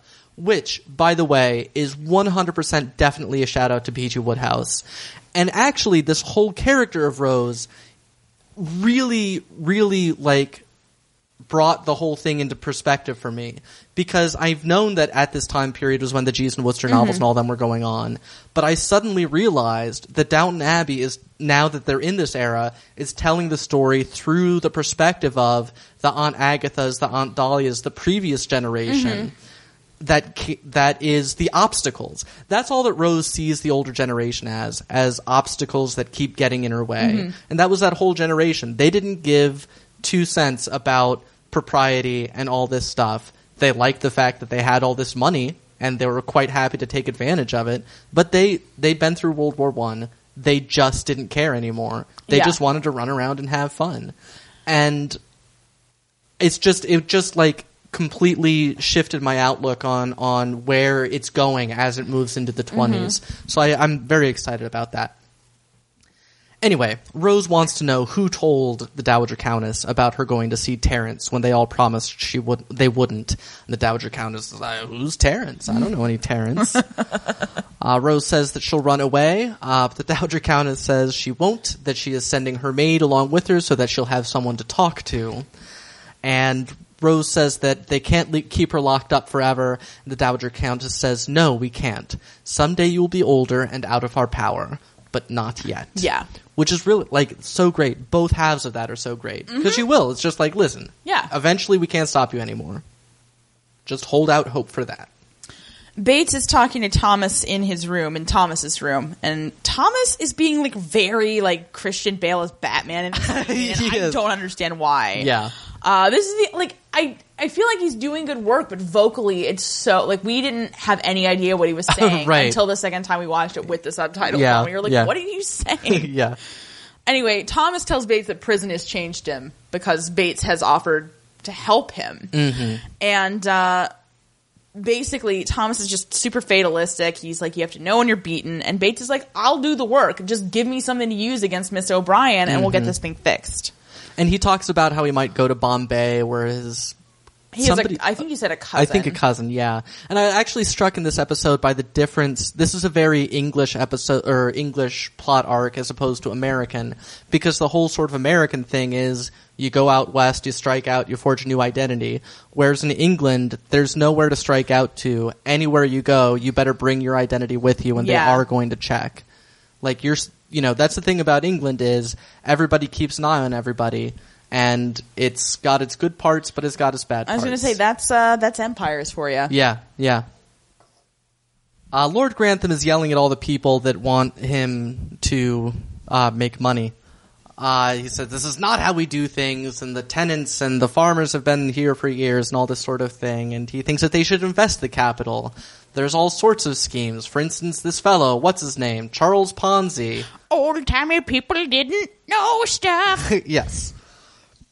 That they should invest in that. And I'd just like to point out, most investments are still scams to this day. Let's not get too much on our high horse about Charles Ponzi, given that 5 years ago, the entire world economy collapsed, thanks to essentially Ponzi schemes. New-timey people still don't know stuff. just wanted to get that out there.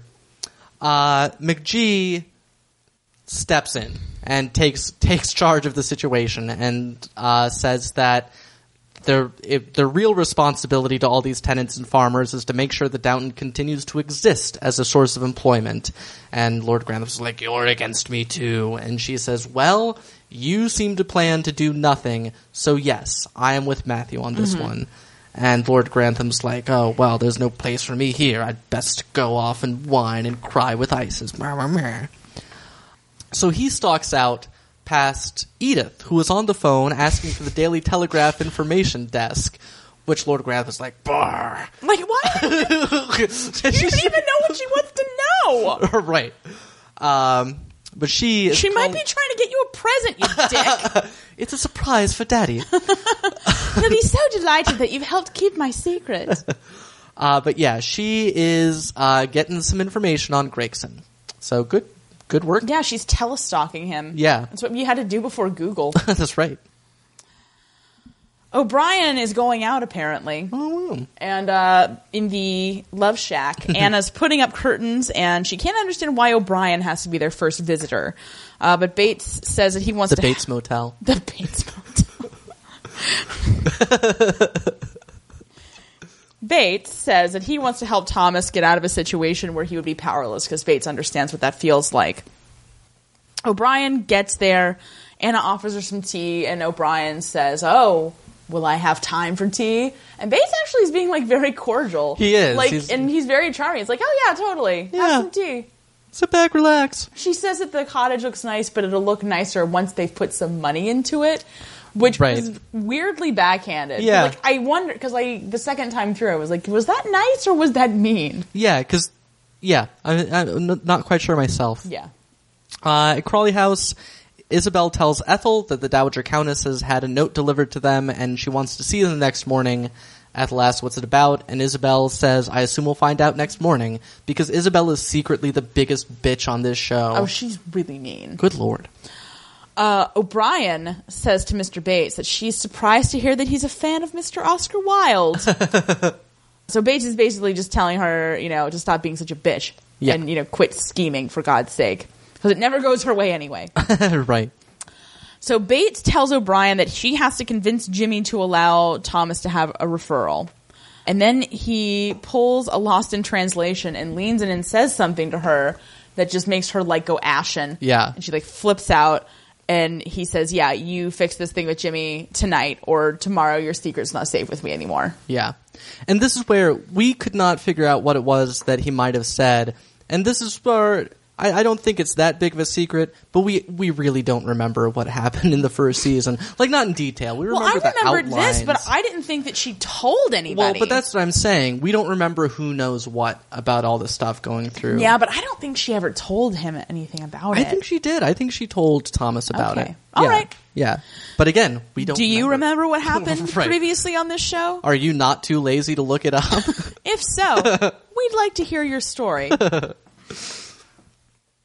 In the servants' hall, O'Brien, who's really And, props to Siobhan Finneran on this, because she just, this is a woman now fighting for her life. Yeah. Yeah, she is desperate to get Jimmy to be merciful, and, she says, now that you've said something, now you'll just look like you're being merciful and not vindictive, and it's okay now. And Jimmy is worried that he will look like a fool, which that ship sailed long ago. Too late. Yeah. You ninny. Carson comes in to summon Jimmy upstairs, but Jimmy asks if he can have a word before they go. At dinner, Edith has decided she's going back to London. She says she's had some bad news.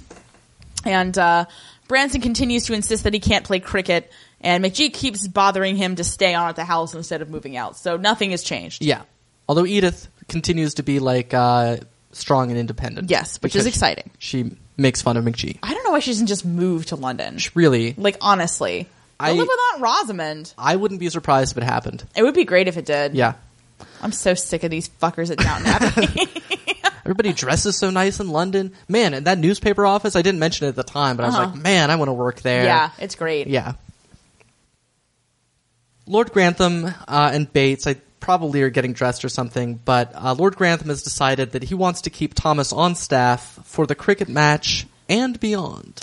Which Bates is not thrilled about. Yeah, he thought that was just about a reference. Yeah, and not getting Thomas sent to jail. Yes, but Lord Grantham says that he thinks that Carson needs to reassert his authority over Jimmy. Which is not a bad point. Yeah. The next morning at breakfast, Matthew invites Lord Grantham to go with him to inspect some of the outbuildings on the estate, and Lord Grantham refuses to go. After Matthew's gone, Branson tells Lord Grantham that he, Matthew, and Lord Grantham have to all pool their resources and their talents in order for Downton to thrive. Lord Grantham says he'll consider offering his backing on all these projects on one condition, that Branson play cricket for the house, to which he replies, "Oh, for God's sake, if it's that important to you." I'm like, that's literally all he's talked about. Yeah. This Thomas thing, not even anywhere near the top of his to-do list. Yeah. And also Carson is in the background by the breakfast table, approving heartily. Oh, smirking it up. Yeah. And also, by the way, nicely done by Branson. It was a really great scene. You really did find the way to finally get through to Lord Grantham. At the Dower House, Isabel and Ethel arrive only to find Mrs. Bryant. The Dowager Countess invited her and filled her in on the whole story, and Mrs. Bryant says that she has been troubled about keeping a mother from her son, and she doesn't want to confuse the boy, and Ethel's like, "Oh no, I'll be his nanny that took care of him when he was first born." And somebody mentions Mr. Bryant, and Mrs. Bryant says very forcefully, "Please leave Mr. Bryant to me." Yeah. And Mrs. Bryant is awesome. I was totes crying. Yeah, it was really great. And she's always been really great. She has, no, and I'm so excited that even though the character development was off screen, it felt very earned. Yeah. You really got the sense that she's been kind of stewing on this for a while and finally, grew this backbone and was like, look, I don't feel right about this. This is my grandson. Whatever this woman meant to my son. Yeah. It's a weird alternate universe version of, Branson and the Crawleys. Yeah. In the Carson cave, Carson is consulting with Mrs. Hughes, Anna, and Bates about what Thomas's job would be if he stayed on. I don't understand why Anna and Bates are part of this conversation, but they're cute. I guess so. They do like to keep them around for this crap. They do. Mrs. Hughes suggests that he could become an under-butler.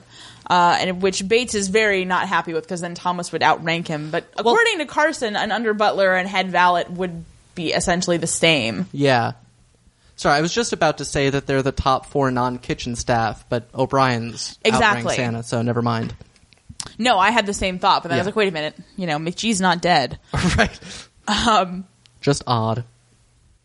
Anyway, but Carson, thinks that Lord Grantham will be able to sort everything out in terms of keeping Jimmy quiet and getting Thomas back on staff. And I'm like, you're just passing the buck here. You're just thinking about cricket. Yeah, indeed. Speaking of, Matthew is trying to help Branson learn cricket. Branson doesn't think there's any point to it, that he is not going to impress anyone. He's always going to be an Irish Mick. But then he hits the ball. So who knows? Yeah. Also, for those who... I haven't played it myself, but my understanding of cricket is that it's basically... To play it at the top level, you have to be very good at it, obviously. But at this level, it's basically the difficulty of slow pitch softball. Like, there's no foul area. You don't have to actually swing at it if you don't want to. Like, it's really hard to get out at cricket. Well, then everybody in the village and the house must be terrible. Spoilers. Right.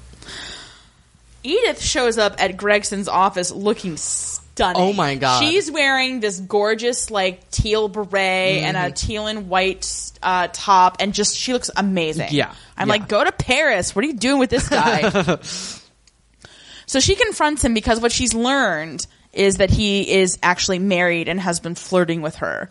And she tries to resign, but he explains that his wife has gone insane and is in an asylum. And, it means so much to him to be able to read her articles and to talk with her. And, it's a little bit on the Jane Eyre side. Yeah. Well, no, again, coming in the same episode as Rose's storyline, too. It's and I mean, we all know that Baron Fellows will never get tired of punching Edith in the face. Apparently. So, even in this season when she's had so many, successes. Right. So having not yet met Mrs. Gregson, I'm not 100% convinced. Right. But I will say that Edith Very nice on the lack of histrionics in this scene. It's finally time for the cricket match. Oh my god. I know you're all excited. I just wet myself. The Dowager Countess is glad that everything has been settled with Ethel, assumes that Isabel won't have much trouble finding another cook. Isabel says that the Dowager Countess, that she only cares that the cook isn't scandalous, and that the Dowager Countess would have happily ground young Charlie up into stew if it would have advanced her cause. And the Dowager Countess says, well, thankfully it didn't come to that. Which is great.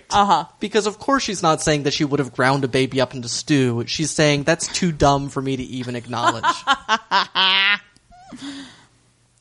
And Thomas is out there apparently kicking ass at cricket. We're told he was, and it looked like somebody was putting up 100 for him, which would mean he had scored 100 runs, or a century, as cricket people call it. I genuinely don't understand cricket. Right. You gotta know what a crumpet is before you can understand cricket.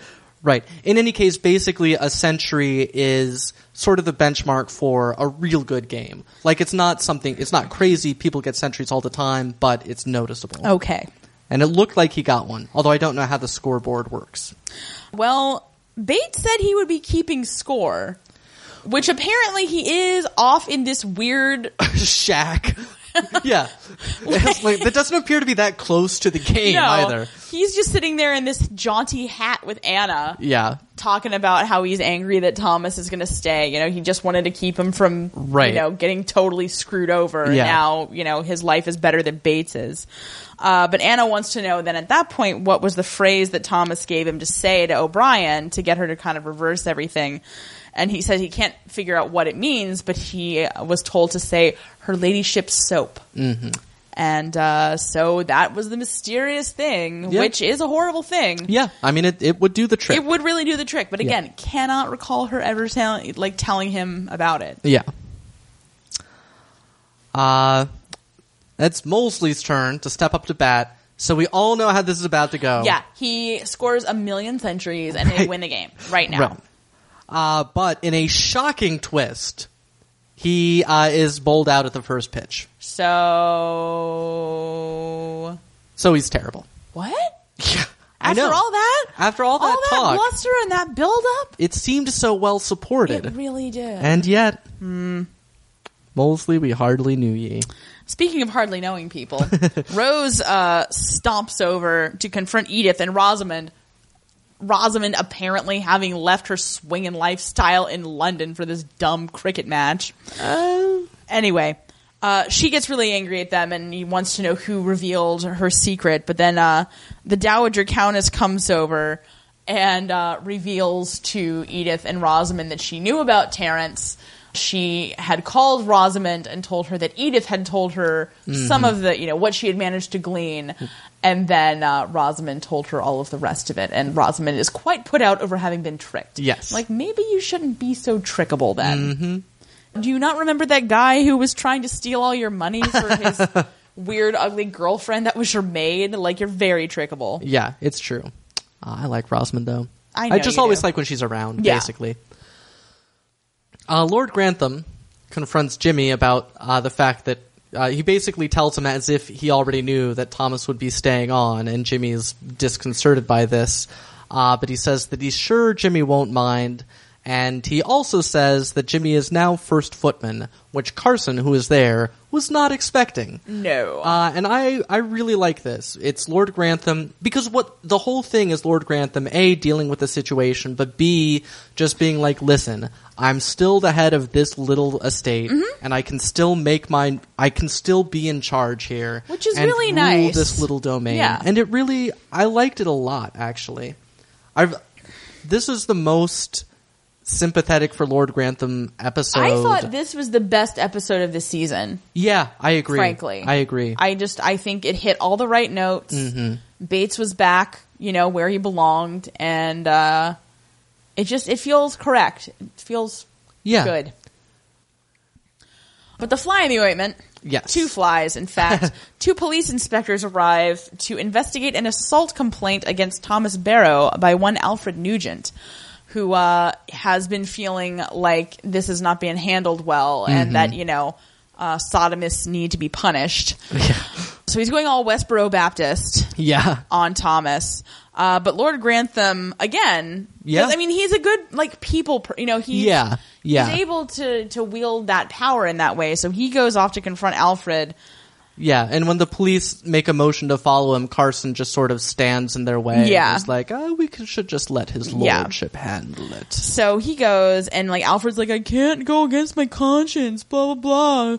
You know, it's against, you know, the law, blah, blah. And Lord Grantham's like, okay, dude, can you just have a little compassion? Yeah. He's like, busting out the Bible. He's like, you know, let he without sin throw the first stone. He's like, are you without sin, Alfred? I'm not without sin. Yeah. And it's pretty great. So, I kissed that maid that time. Everybody's forgotten, but I remember. Every day between 4:45 and 5 p.m. Then we get a nice little scene of Dr. Clarkson and Mrs. Patmore talking to old Mr. Molesley about how Molesley's an idiot. That's really one of the most satisfying scenes. Yes. So Lord Grantham and Alfred come back over to where Carson's been holding the inspectors at bay, and they convince the police that Alfred was a bit squiffy when he made the phone call to the police. Having just seen some roughhousing. Yes, that he misinterpreted. The inspectors, they're aware of the very semantic way the wool is being pulled over their eyes. Yeah. And they're clearly very annoyed that they've come up from York to deal with this. But they're like, whatever. And Alfred's just like, I totally did not witness any gayness. And that's that. Yeah. This is all, by the way, in the tea break. There's one inning in cricket. Everybody goes up, then they all break for tea, then the other team bats. So that's what's going on here. Wow. Yeah. Just FYI. I did not realize that. Yeah. I just thought that, I don't know, it was halftime. Well, I assumed the Edwardian equivalent of Beyonce was performing. The power went out. Branson goes over to the ladies' tent there, and it was playing some sad music, which I was then like, oh, his wife is not there because she's dead. I guess that is sad. Good point. I think it's sad because he sees Mary holding / plotting to steal Sibby. Well, it could be that too. But he tells McGee that he asks if it would be all right with her if he stayed at the house until Sibby is older. And McGee, of course, you know, graciously, but it's like, of course I'm happy with that. She's like, I've been hypnotizing you with my creepy droopy eye all these many years.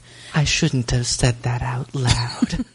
I'll just hypnotize you into forgetting about it. Shouldn't have said that out loud. I really must stop talking.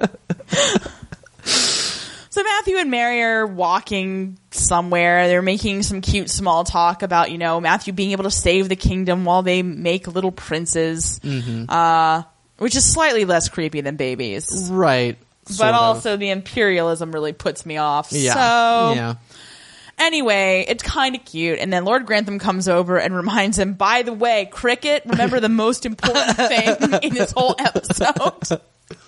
So then, against all odds, the house team winds up winning. Well, and I don't think we only see the first, out of the second half. Oh, okay. We don't see the end of the game. But Branson catches the ball for an out, which is relatively rare. To catch somebody out is a good accomplishment, especially for a first-time player. So that's why everybody was so excited. That would explain why the final shot is basically an episode of Entourage. It is. Well, it's just like, hey, everybody who's been watching this whole season, in case you were worried, these rich white guys are thrilled. Phew! I was worried. They're all heterosexual. Yeah. They're all wealthy. I was worried that some rich white guys might get inconvenienced at some point. But fortunately... No, the cricket's going well. The cripple is unhappy. Yeah. The gay guy's not thrilled. The women still downtrodden. Right. But these three rich white guys, boy, and at the beginning you were like, are they going to lose Downton Abbey? Nope. Because it's that rich white guy ingenuity. That's right. Hang out until somebody dies and leaves you their money. Oh my God. So that's technically the end of Series 2. Right.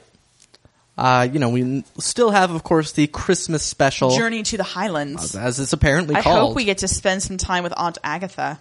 I do too. I know you do. But yeah, so that'll be happening next week, possibly over the next 2 weeks. We don't know how long it is or how we're going to do it. We'll have to see how we want to split it up, and we'll want to catch up on telegrams and and certainly. fashion and history and such. However, yes, before we can deal with all that, important business remains. That's right. Round 2 of the Abby Awards for this episode. Best evasion goes to Thomas. That's right. Thomas Barrow for evading his entire life falling apart. Yeah, that was a big time evasion. If only all of us could evade our lives falling apart. Yeah, I mean, even if it wasn't due to his efforts that much, it's still worth noting. Oh, absolutely. Then we've got Best Overbite. And this one is going to Dr. Ryder. We don't know why. We don't know why. He just seemed really condescending. Well, he was definitely really condescending. Yeah. I mean, it was clearly like he knew he was being condescending. Like it was part of a calculated plan, but still. The overbite is what gives people trust that he understands penises and whatnot. Well, that's his job.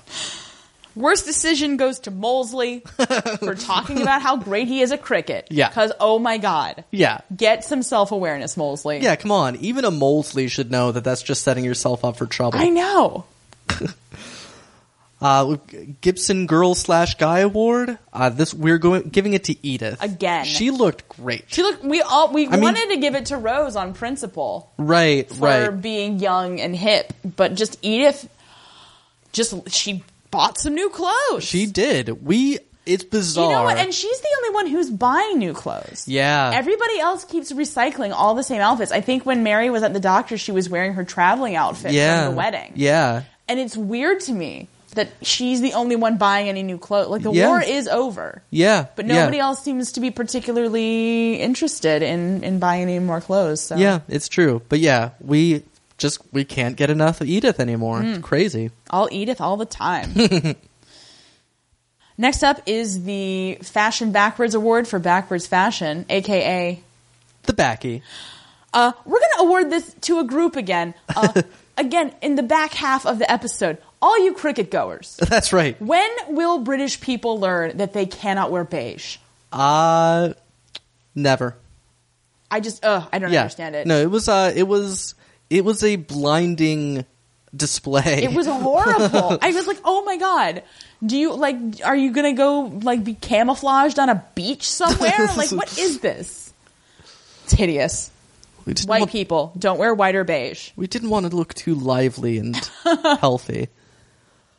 And finally, everybody's favorite award, the Maggie Smith Scale of Maggie Smith. Woohoo! And look out, people, but I think we've got a 5 Maggie Smiths. We've got a 5 on our hands here. Anytime she even intimates that she might have been interested in cannibalism. What are you gonna do? Mm-hmm. No, but she did some good scheming. She did, yeah. She had 2 different schemes going on in this episode. That's true. And pulled off both of them exactly the way she wanted to. Did very well. She's an inspiration to us all. Yeah. And I mean, she had to work at that Ethel scheme. The first half, it didn't work out. She had to go back. She had to call in the big dogs. That's right. AKA Mrs. Bryant.